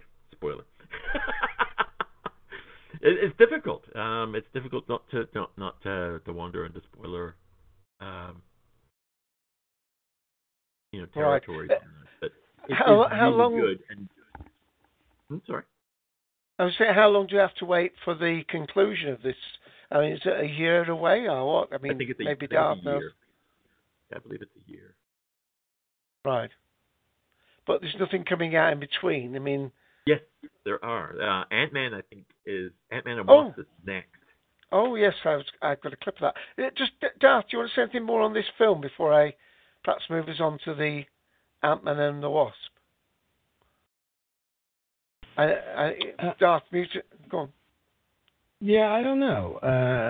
No, other than the fact that one of the joys of it is just, again, how people you don't expect to be interacting are interacting. Like just some crazy pair-ups. That, I mean, there are other things, it's weird. There are some things that don't work in terms of I was surprised to find things where the special effects don't work. There are, and most notably, I suppose, it's Peter Dinklage's character. It's supposed to be a giant, but of course, he's the opposite of a giant. And yet there are times where you can really see that they've screwed up the perspective. And so he doesn't look like a giant. I was really surprised that there was that kind of special effects error being made. Although but I I mean, found it that's rather, I found that whole segment rather humorous because for once, Peter Dinklage is bigger than anybody else. Yeah. I mean, the conceit the of Game it of is really Thrones kind of guy. funny. Sorry, yeah, with you now. The conceit of it is really kind of fabulous, but the execution of it doesn't always quite work. Right. And you're like, what is going on here? And so you get taken out of the scene, which means that the conceit wasn't worth having, kind of. But, and I'm not sure Peter Dinklage was necessary to play that character. Like, there's nothing particularly in his wheelhouse that makes him any more suited to play that character than anybody else. It was for the sight gag that you weren't supposed to see, and yet you saw the sight gag. So, I don't know. That's a really minor thing. But, I mean, the result of that character is pretty awesome. What that character does, what that character then provides to another character, and then that character sort of using the gift of the Peter Dinklage character is pretty cool. That's very vague, but nevertheless. Yeah, thank you. Yeah. Well worth your time to go see. Well worth your time to go see with an audience because it's at points just uproariously funny. And so therefore an audience is helpful. I don't know that it's necessarily worth it to see it 3D. I don't know that it is in 3D cinemas anymore at this point because it's been around for a few weeks now, and I guess everything this weekend is solo. So I don't. But I guess if you could find it in IMAX 2D still, that's probably worth your while to go and see it in large format. Don't know. This is a film that you'll definitely want to get on home video, though, because so much is happening. I think it's impossible to take it all in with just one viewing. I think you immediately... I came out thinking I immediately wanted to see it again. Just to... Well, I don't think either Ian and myself expected... I don't think either of us expected you to only watch it once, anyway. I mean, I guess. Yeah, I don't know. I mean, don't forget, it is Marvel, and I'm not that big a Marvel guy. I mean, I might have all these films for the Disney points, right. But I don't necessarily sit around and contemplate the Marvel Universe that much.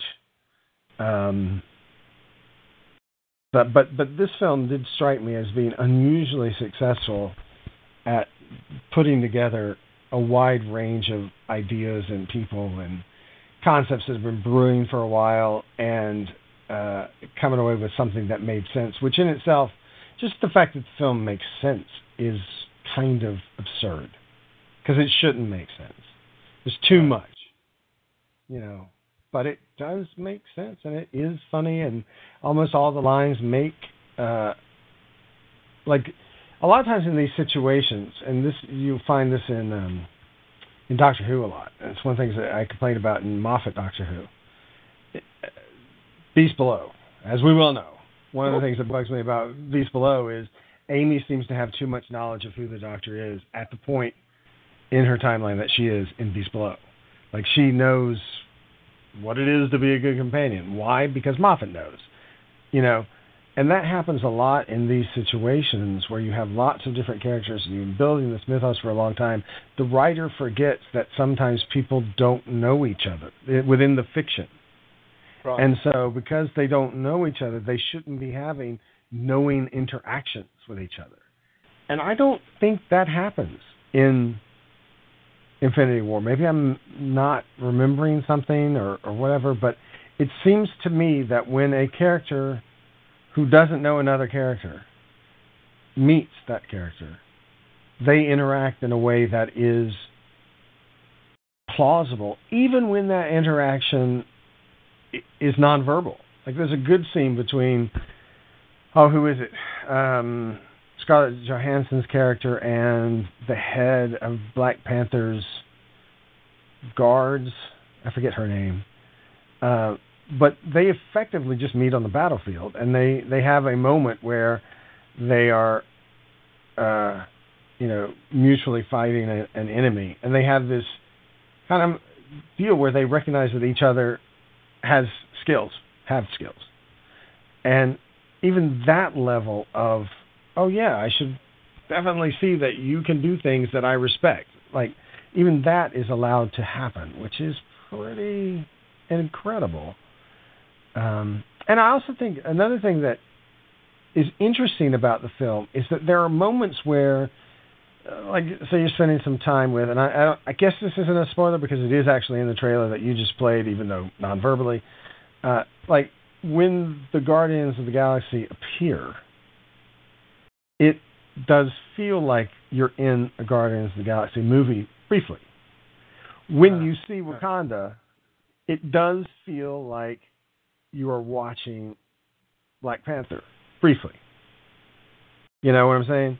Like, the director of this film, who I honestly don't remember at this point, has picked up on some directorial cues from the directors of the other individual films and knit them together, if only very briefly, if only just enough to make you say viscerally, oh, okay, Wakanda.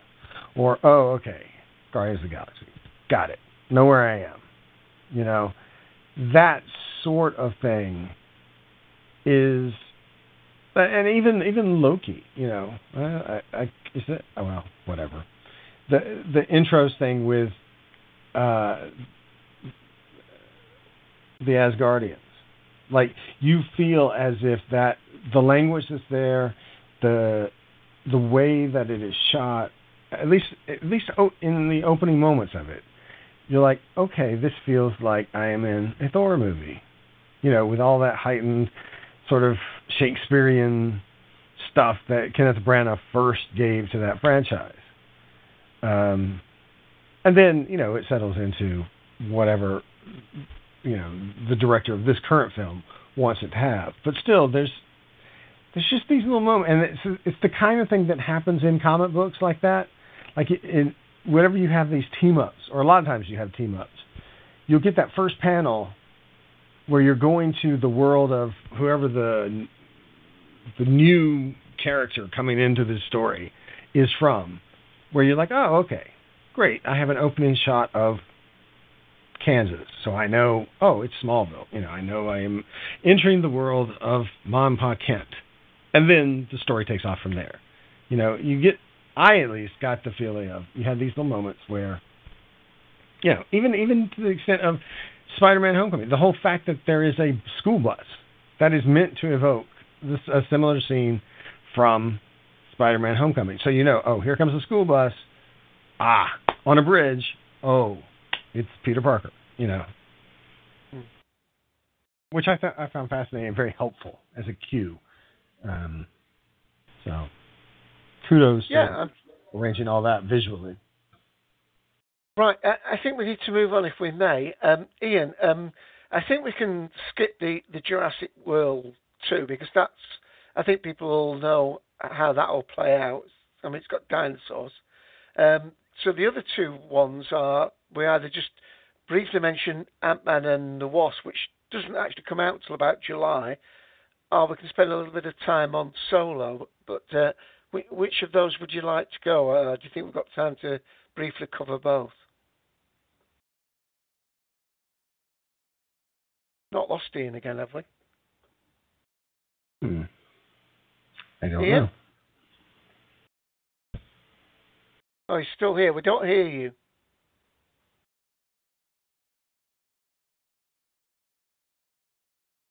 Give him a moment to come and put something in text for those listening to the audio. Okay, it looks like the audio may have dropped out again. You'll have to hang up. While you're in the chat client, hang up, right-click on your phone icon. Right-click on your phone icon and drop off the phone and come back in. Darth, since it looks like you'll be talking, would you rather talk about Solo, or have you not seen that yet? Oh, no, I've seen Solo. Of course I've seen Solo. Let's go to Solo. We'll go to Solo, Ian. I'll play the clip. You're after something. Is it revenge? Money? Or is it something else? You look good. A little rough around the edges, but good. Heard about a job. Big shot gangster, putting together crew. I'm a driver, and I'm a flyer. I waited a long time for a shot like this. What do you think? Well, what do you know? You got a line on a ship? Yeah, I know a guy. He's the best smuggler around. I heard a story about you. I was wondering if it's true. Everything you've heard about me is true. L3! Let's go with a mean man's face. Hey, with you guys. If you come with us, you're in this life for good. You might want to buckle up, baby. Here they come! Let me give you some advice. Assume everyone will betray you, and you will never be disappointed. I got a really good feeling about this. Since when do you know how to fly? 190 years old? You look great. Push it!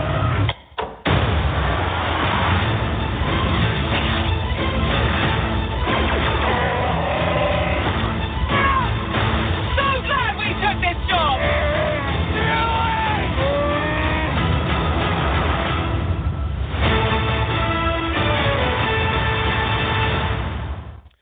The fanfare comes in right at the end. Well, again, in the same premises we've gone before, Darth, if you can give us any warning if you feel as though it's getting too spoilery, but what are your thoughts on this one?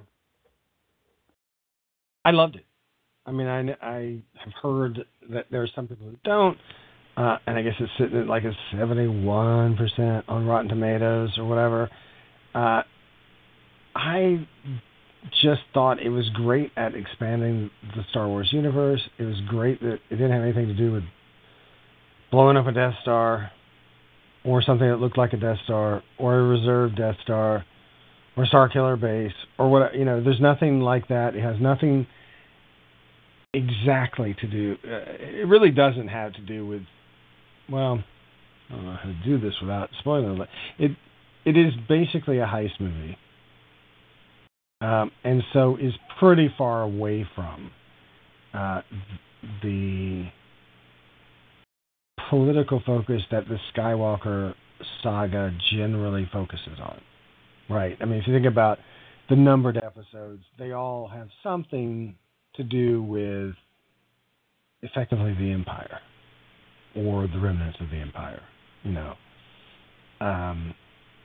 And while there is an Imperial presence here, that's not what it's about. And that makes it fascinating in a way to me, because it's about people who are fairly successful at living their lives outside of direct contact with the Empire. Yeah, he was a mercenary, wasn't he, really? Solo. He's just making a boat where he could and, going a bit close to the wind. Yeah. And, I mean, I guess you could take fault with it, as some people have done already, and saying this is a very popular thing right now on the internet, that this is a prequel that nobody was asking for. That nobody had any questions about the origin of Han Solo, so why are we doing this picture? And I guess I'm just not one of those people. I guess I always did want to know, well, what was he like, before he met up? Because he's pretty old, really. I mean, let's not forget, Harrison Ford is older than George Lucas by a year. So he is obviously in his mid-30s to, really late 30s, I think, by the time that he's filming. I think he's in his 40s by the time he gets to Return of the Jedi, Right. So there's a good deal of life, clearly, that you could talk about with him. And to me, this was, the Chewbacca stuff is great in this. How they met, really very interesting and surprising. The description of Corellia, which was, he's always been said to be from Corellia.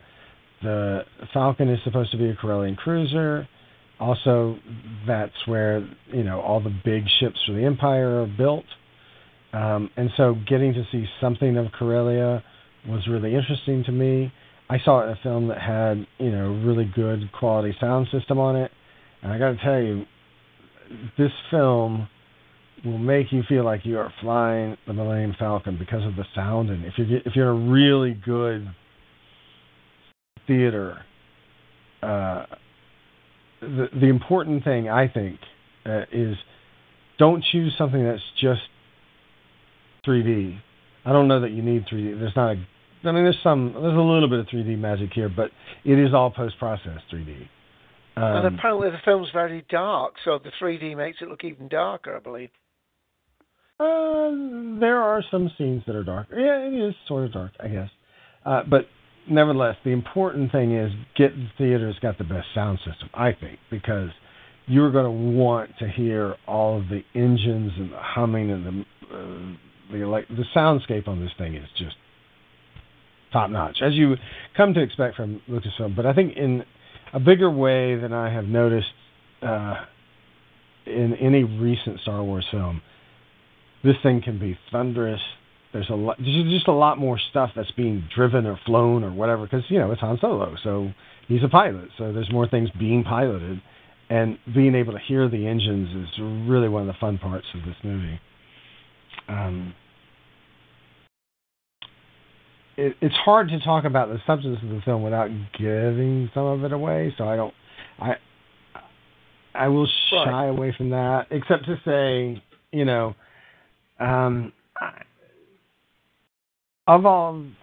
it is a tremendous amount of fun, and if you just open yourself up to that, and you go into this thing, like I think a lot of people who are really close to films and a lot of film reviewers have obviously gotten attached to the story of the making of this film and how it had a supposedly troubled beginning. Variety did a big piece on that this week, and they explained what the original directors were going to do with it and how that all came to, a head, and Ron Howard had to be brought in and all this stuff.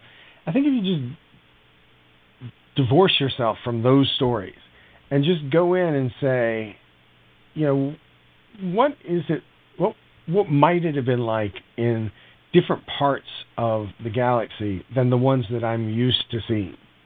This is a film that mentions Tatooine briefly, but doesn't ever go there. In fact, there's no planet here that has ever been seen before. And so you don't have anything really to hold on to except for Solo and Chewbacca and Lando. I mean, that's and the Falcon. That's what you got. And how all those pieces come together is interesting. And I think you just let yourself go and say, hey, I'm going to really get in this, and you'll be fine. And I also think if you are somebody who has followed the Clone Wars and Rebels, you will definitely be rewarded. I mean, there is a big fat reward coming your way. It is. I'm not going to tell you what it is, but I will just say it is the very strongest tie-in to the animated series that the films have done to date. And it's big, it's fat, it's obvious, and you'll be like, what? I can't believe that just happened. Like, literally, my mouth dropped when this thing happened. So it was surprising. It's also got, it's one of the few films, it's interesting. This is a tip I can give you too, I think, about it. People will say this is sort of a Solo film. It's going to give you like the Solo origin story. And so therefore, what you really need to worry about is how it ties into the original trilogy. But I think that its real strength is how it explains things about the sequel trilogy. and about Han specifically in the sequel trilogy. And if you really think about that, I think you will like this film more. Right. I wish I could kind of say more about that because that's very vague, but it definitely ties you into the sequel trilogy Han, which makes sense because Larry Kasdan wrote that, and he wrote Solo, and of course he wrote Empire, so he's got his fingers in all three things, and so he's trying to unify them all, and I really think he does it. But the thing I noticed in some reviews is they're not at all taking into account the sequel trilogy, and so they are somewhat disappointed. And it's like, no, you've got to do something that explains the sequel trilogy Han and why sequel trilogy Han is different from original series Han, and this is the thing that actually helps you get there. I'll just say, too, what's her name from Game of Thrones? Oh, yes. Was playing the character Clark, Kira. Emily Clark. Loved her character. Loved her portrayal. Loved everything about that story. I guess it's true to say, if you're just looking for action out of this thing, that the front end of it is going to be slow for you. But I think honestly, if you look at A New Hope, the front end of A New Hope is pretty damn slow. Right. I mean, it takes a while for A New Hope to give you any real action. And that's sort of what's going on here. But the beautiful thing about the beginning of A New Hope is you are learning things about the world. And you're getting character stuff that's going on for really 45 minutes of that. The action doesn't really start until they get to the Death Star. But that's so good about it, because the point is, this guy thinks he was destined for greater things, that he's there as a dirt farmer, and he's dreaming of a cause and a princess. Hey? Whereas this thing, like moisture, yeah. Right. I mean, whereas the good thing about this is it takes some time at the very beginning to introduce you to his world, to who Emilia Clarke is, and who Woody Harrelson is, and all these people, and also in that opening thing. I mean, one of the things I loved about it is we never come to the Empire obliquely, right? In anything else, it's always head on. It's always, we are in opposition to Darth Vader. We are in opposition to the Emperor. They are the bad guys. We are the good guys. Boom, we're going to do this thing. And the thing about this is it's an exploration, a further definition of how the Empire is very much like Nazi Germany, in that there are corrupt officers involved, and that even though the rules of the Empire can find you losing your life very quickly, or your liberty taken away, or whatever, if you have the ability to bribe them, you might get somewhere, which is an aspect of it that you always sort of suspected was there, but never is really explored in any of the previous films, whereas here it's just straight up. There's a very memorable scene, to me at least, where corruption comes into play, and you just see the Empire, I think, in a different light. It is because a lot of times the Empire, the people who, like stormtroopers and other people who join the Imperial cause, really do believe they're joining some sort of cause, right? And they are just very much like Nazi Germany, where people became stormtroopers because they thought there was something, or they became part of the SS because they thought they were, as warped as it was, they thought they were joining an actual cause. But when you dig deeper in history, you find that actually most of those guys were corrupt. Mostly they were, just trying to look out for themselves. And if they got into any kind of criminal trouble, it was because they were taking things away from the Reich, not because they were taking things away from individual people. And I think that there's a scene that I just adore in this film that feels like it's taken from a World War II movie, where, and this whole film feels like it, where the Nazis are incidental, like the Nazis are a baked in part of the narrative, and you have to believe, you have to know what that's all about in order to understand why the characters are behaving as they are behaving.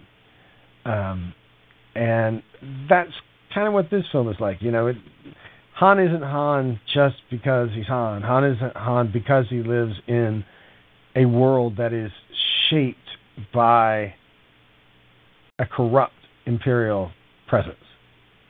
And to me, that's fascinating. I think maybe other people don't find that interesting, but to me, I love the first part of the film, whereas it does seem like to me Blake 7 to me, as you just described Blake 7. That's why Blake and Avon do what they do. I'm not a fan of Blake 7, but I have seen enough of it to understand what you mean. And they're not dissimilar. It feels, sort of like that at the beginning, at least. Well, even no, that may be. If you like Blake 7, I can't imagine you really won't like Solo. I mean, there's enough there that you should like. But I think, interestingly, when you read reviews of this thing, they pretty consistently say the first part was really slow. It's unevenly paced. But then, at the end, it's great. It becomes really fun at the end. That's a common thing I've read. But I don't know if I agree with that. I think it's just a film that has 3 very clear acts, and each one of them is different. They are connected, but each one of them is sort of different, and they are each satisfying for different reasons. But I've talked about now that we have Ian back. Yeah. Well, just go to Ian in a minute. Just to say, I put a link into AV forums, which I read a lot, and they do film reviews. And I mean, their one strapline is Solo is no masterpiece, but it's entertaining, action-packed, and often very funny. The biggest criticism that can be leveled at the film is essentially it's average. The score is decent but not memorable. The plot is fun but predictable. The performances are all perfectly acceptable, and the direction is uninspired but professional. In other words, the final product is very much a Ron Howard film. In other words, business-like, tells a story, but they actually... They come from the aspect you said. They don't know why we needed a Han Solo film, but when you're sitting in it and you actually watch it, you've had 2 hours of enjoyable entertainment, and it's, as you said, not moved the story on that much, but it has been, a film that is enjoyable and sort of easy to like and adopt. But Ian, yes, you're right. We've got Ian back. Go on.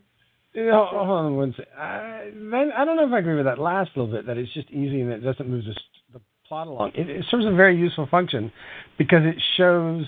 It sets things up nicely for further Han Solo adventures, it says.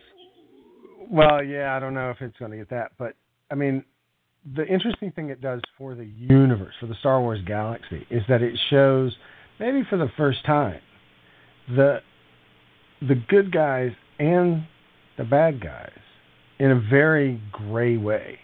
Like it shows the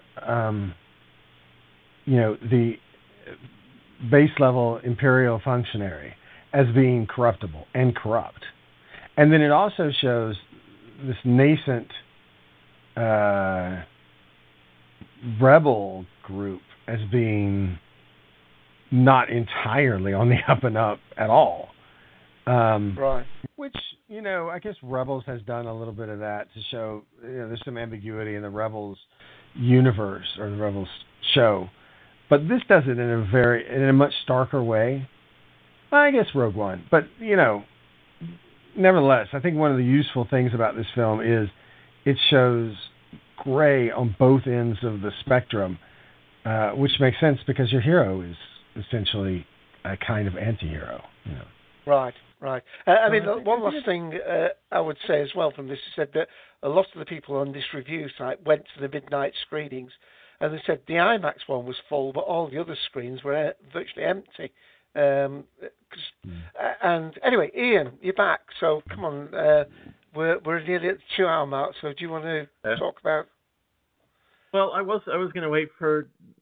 Well, I've said before I don't go to the theater a lot. I've been actually more this year, I think, than previous years. And I was of the mindset of I'll wait until Solo comes out on Blu-ray or digital release. Now I'm not so sure I can wait that long. Because I was like, I'll quite happily go and see it, but I'm not like, now I've heard that there's so many spoilers floating around out there, or possible spoilers. I'm like, how much should probably really go see this? And plus, everybody's so positive about it. Like Darth was saying, it was the prequel that nobody really wanted, but as it's here, everybody's just loving it. And so, yeah, I may have to find a way of seeing it before the digital release. Perhaps the other films, people had so high expectations. This one, they went in with not high expectations, and therefore it came up to, Yeah, and because my outlook on it was, I wasn't expecting him blowing up large ships and doing stuff that he did in Star Wars, because I'm like, oh, it's a backstory, and we know he's a smuggler, so it's going to be a lot more of a contained storyline rather than this vast kind of traveling from galaxy to galaxy and doing big things. And so I was like, I can wait, but now I'm like, no, especially with listening to Darth, I'm like, I gotta convince my wife to go. It's like Deadpool 2. I was like, but now I'm like, I better go. I mean, maybe compromising. Like if your movie theater has like a Tuesday reduced price admission thing, maybe do that. Yeah. But the key thing is, don't waste your money on just a regular theater. Go to a theater that specifically says it's like RPX sound or whatever is the trademark for your best sound system in your local area, because it's the sound that's going to get you. And it's not just spaceships. Right. I mean, another thing that I really like, from sort of a behind-the-scenes kind of thing is, we know, the history here is George Lucas hires Ron Howard to be in American Graffiti, which is all about cars, and we know that George Lucas loves cars, and therefore you've got the pod race in Episode 1 and all this. Well, the great thing about this is it kind of comes full circle, which is hinted at in that trailer that we heard. There is some great car action that's going on with Han Solo piloting or driving a car, and it's awesome. And it makes you think, okay, it does make sense that Ron Howard would have had this little sequence about car, racing in a Star Wars film. Yeah, it's totally a hot rod scene. It's great, And I think that what Dave just said is really interesting. People absolutely went into this thing. Industry people, reviewers, whatever, went into this thing absolutely expecting it to be awful. And so they were in the mindset of it being awful anyway. Before they even went to see this film, they already had that first line, this is a sequel, this is a prequel that nobody wanted. They already had it. It was baked into what their review was going to be.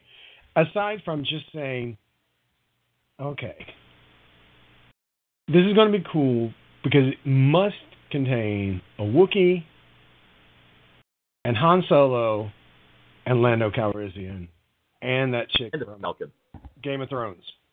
You put those four things together, and you're and the Falcon, so that's fine. You put those things together, and you're like, that could be good. That could be entertaining. That might be a great way to kick off the summer. And if that's how you go into it, you'll be like, this is really very, very cool.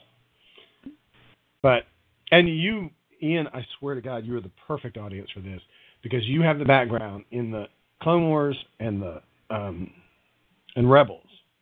I'm gonna finish the last season of Rebels, so you're fine. If all you're trying to finish is the last season of Rebels, you're fine. Okay, good. Because I was like, do I need to see this first? I mean, but go ahead and see it because it's great. But it's like better, Oh, but the last season of Rebels is pretty freaking awesome. So go and see it. But, especially the way that it ends, I swear you will cry at the end of Rebels. But no, that's cool. Because you are steeped in the animated thing, you'll be like probably punched in the air, because it means that Dave Filoni's work has not been, out in the middle of nowhere. This is more than just the walk-on of, Chopper in Rogue One, or General Syndulla, come to your craft, or whatever. It's not just that little bit of a cameo. It's a real, honest to God, this is a big damn deal thing that if you, I honestly think if you haven't got that, and a lot of people don't, they're going to be like, what the hell is going on? Yeah. But, you're not that way, I'm not that way, so let's take advantage of the fact that we've spent money and spent time watching animated Star Wars to get it reward for it. So cool. I'm really rewarded now. I was like, oh, great. Yeah. And you don't want it spoiled. You don't want it spoiled because if it's spoiled, I think you'll be like, gosh, darn it, that is not cool. Because I literally could not believe it. Sounds like it's time to wrap up then, Ian. Yeah, there's just too many movies at the moment. And it's like, wow, it's just I hate saying it's just because, it's because they're movies, but it's a good time to be alive. There's good stuff going on, and it's like, it's like every week. There's every week for this summer. Yeah, it's crazy. Deadpool. I don't know if you saw Deadpool and Deadpool 2, but Deadpool 2 actually, I've heard a lot of people say it's better than the first one, and it's like, wow. Yeah, a lot of times you don't hear that about sequels. Like, oh, this is much better than the first one, but yeah, you're hearing that it is. And I actually bought X-Men Apocalypse from Walmart the other day. I was going to add this into news, but I lost my way. It was on sale for like $7 at Walmart, but they released a whole bunch of movies with new cardboard covers, the cardboard sleeves, and the X-Men Apocalypse one is one of them, and it's the Apocalypse costume, but Deadpool's in it, and there's the good, the bad, and the ugly, and it's Deadpool in that. There's one of the X-Men movies, and they're all Deadpools. So they've recreated all these covers with Deadpool, and even Logan got a release, and instead of the little girl's hand holding, Wolverine's hand, it's Deadpool. just the hand. That's hilarious. And it's just like, and they're cheap too. And it's just like you can go pick one up for like $7 to $10, and it's like, and then you get a coupon for the movie. You get like $4 or $5 off the ticket. Really? What a great marketing scheme. That's awesome. See the movie, plus they get this little collector's thing. I've actually sent one home to a guy in New Zealand. He saw the thing online, and he's like, oh, I'd love to have that office, because they did Office Space as well. Oh. And so they I sent that home with a friend to New Zealand for my other friends. So it's great. And plus that means it was the proper Blu-ray release with the digital copy for like $7. But then you take the movie discount ticket that I'm gonna go see Deadpool 2, so. And it's all for something that's basically going to be a collector's item at some point.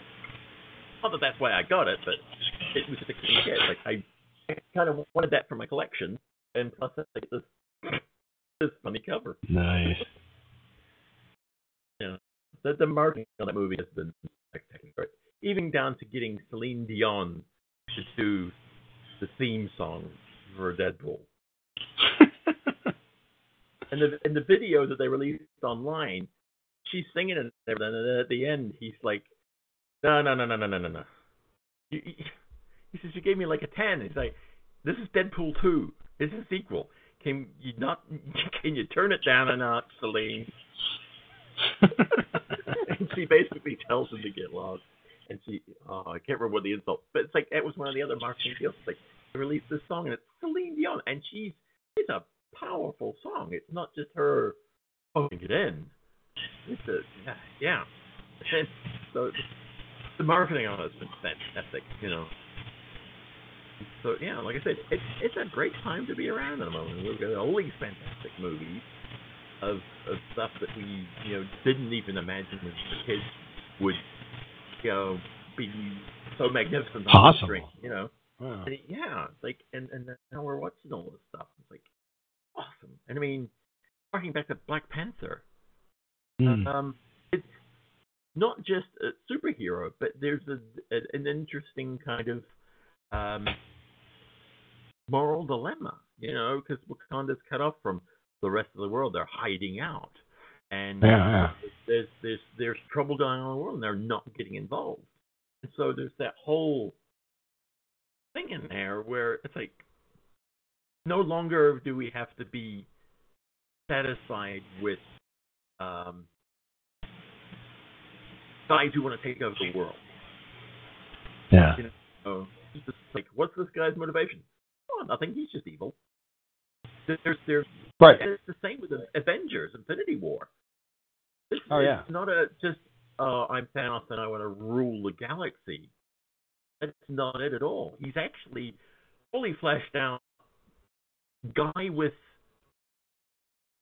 reasoning, and it's not actually that twisted. It's odd. It puts you in a very interesting sort of moral dilemma when you sit down and think about it. It's like, he's got a point. And especially how slowly drawn that is. Like, honestly, when you start out with that character at the beginning of the film, you do think it's pretty, black and white or whatever.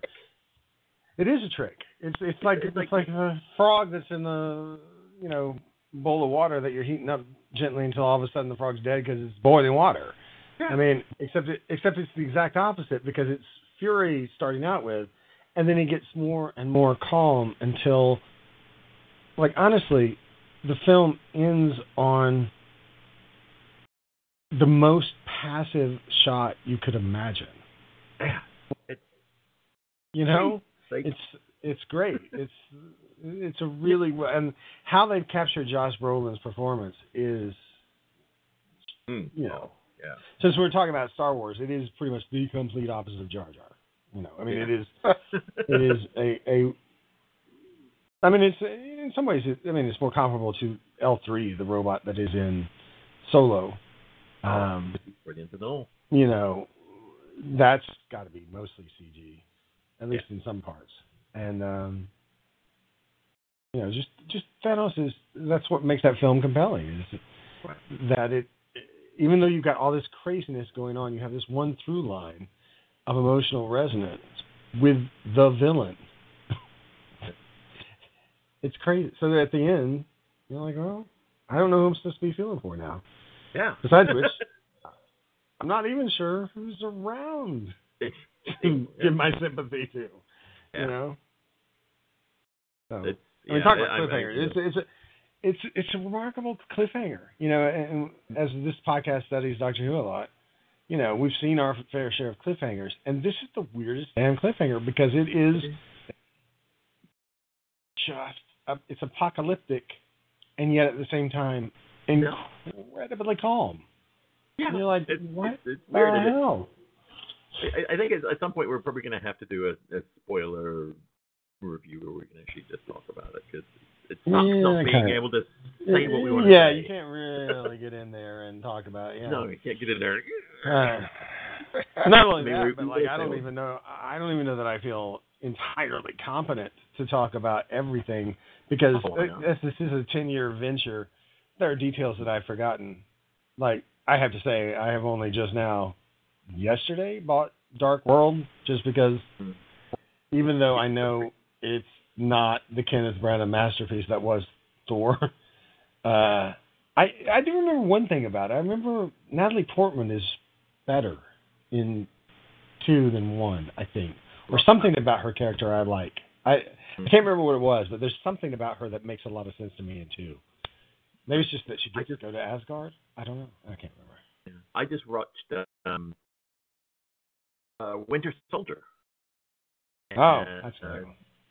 And there was a scene on the roof where they're talking to one of the agents, and he rattles off all these people that they've been watching. And I didn't catch it the first time, but there's all these names, and then it's just and then I hear Stephen Strange, and this is before. Way before he's even introduced, but his name, he is name checked, and it's just like, oh wow, because it's this computer program that's analyzing the possibilities of all of these people, and it's just like, dang it. Yeah.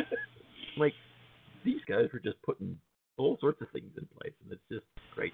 And the one thing that probably got missed when I thought you guys were being really, really rude earlier, by the way, because I was saying all kinds of, I was interjecting little pieces, but you guys were going right over my right over you. And then I was like, hang on a second. Very strange. Really cool thing. Yeah, the really cool thing is, and I didn't realize it quite so early, but Infinity War has a digital release. Well, according to a tweet that's now been deleted, I think it is, but it's set down for July 31st, which I thought, that's really, really quick. I'm hoping it's true because it's also my birthday.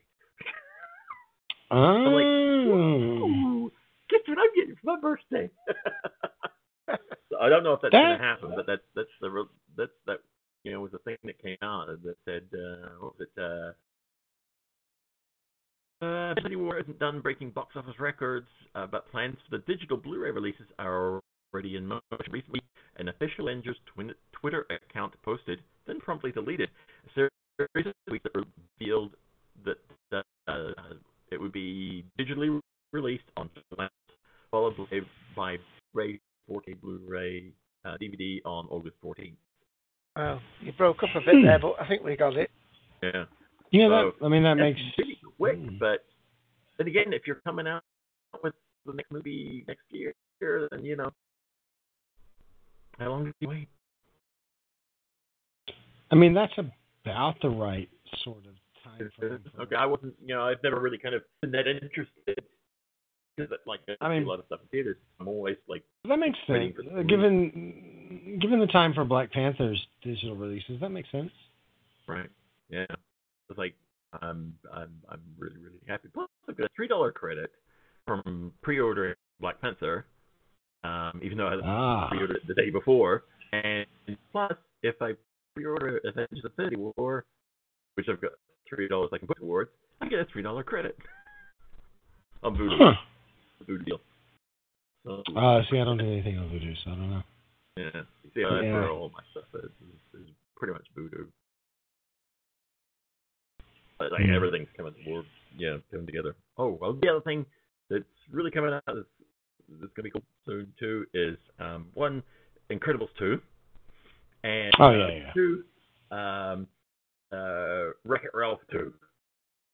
Ralph wrecks the internet. Oh, see, I don't know anything about that, but yeah, Incredibles 2. I love Wreck-It Ralph. Wreck-It Ralph is an awesome movie. It's just a great movie. I have to make excuses. Say, hey, Callum, come here. What? Go watch the movie. This is essentially a kid's movie, but it is really cool because it's it's all about video game character. So that's right in my wheelhouse. Nice. Okay, well, this is a pause, guys. I didn't at the head of the show. I wanted to just give a shout out to Russell, who does Ramble with Russell. In fact, May the 7th has just gone. 2006 is when he started his podcast. I put the link in the room there, ramblingruss.libsyn.com. 12 years it's been going. So congratulations to Russell. And we're breaking up a little bit there, Ian. I'm hoping we can wrap up before we lose you again. Right. I've had the jury because I can't get Wi-Fi in my office. I've got the Powerline Ethernet, which at the moment is not working for some reason. I don't know why. So actually, I've opened a hotspot on my phone and plugged my phone into my computer. So I'm actually running it through the Wi-Fi off my phone. Wow. That's how I'm on here, is on my computer, through my phone, through the Wi-Fi. That's superhero stuff, that, Ian.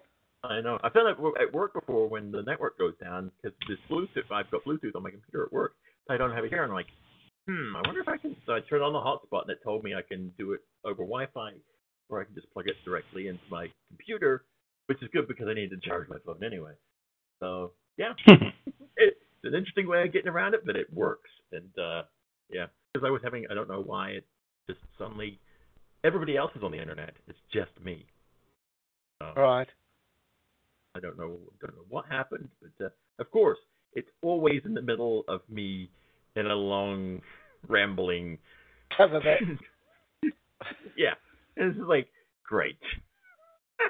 I couldn't even tell you where I was on that either. It's like, granted, I'm watching Doctor Who again, and I'm enjoying it. Well, look, guys, I think we ought to draw an end. Darth, thanks ever so much. You've been a real tower of strength with today's show, and thanks for coming back on. Next time we're back, by the way, to those people listening, is June 24th, our next episode. We don't know what we're talking about, but June 24th, the last Sunday in June. Dave, you never know what you're talking about. That's true. Dirt farmer, indeed. I was using it as a dirt farmer in terms of that's a generic term for people who work the land. Sure you were. They don't work the land now. Yeah. Right, let's quit while I'm not ahead. Or behind. Yeah, you only get 2 mistakes. Yeah. You only get 2 mistakes, isn't it? Yes, well, I've used them up. Oh, okay. Then it must be time to be done. All right. I want to thank everybody for tuning in. For those of you who showed up earlier and then left us, some guests have wandered in and out. Of course, Mike was here earlier, and Cybob, of course. So there is kind of a semi-official show. And of course, as Dave said, thanks to Darth for talking when I couldn't, and lending us his expertise. And yeah, so we'll catch you all next month. So, ready, Dave? Indeed. Right. So until then, it's goodbye from Mr.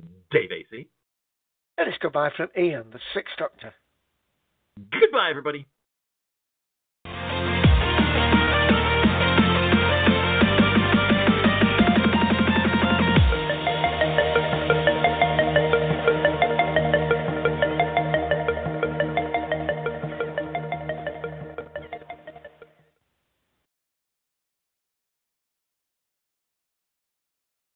Lucky Land Casino, asking people, what's the weirdest place you've gotten lucky? Lucky? In line at the deli, I guess? Aha, in my dentist's office. More than once, actually. Do I have to say? Yes, you do. In the car before my kids' PTA meeting. Really? Yes. Excuse me, what's the weirdest place you've gotten lucky? I never win and tell. Well, there you have it. You can get lucky anywhere, playing at LuckyLandSlots.com. Play for free right now. Are you feeling lucky? No purchase necessary. Void where prohibited by law. 18+. Terms and conditions apply. See website for details.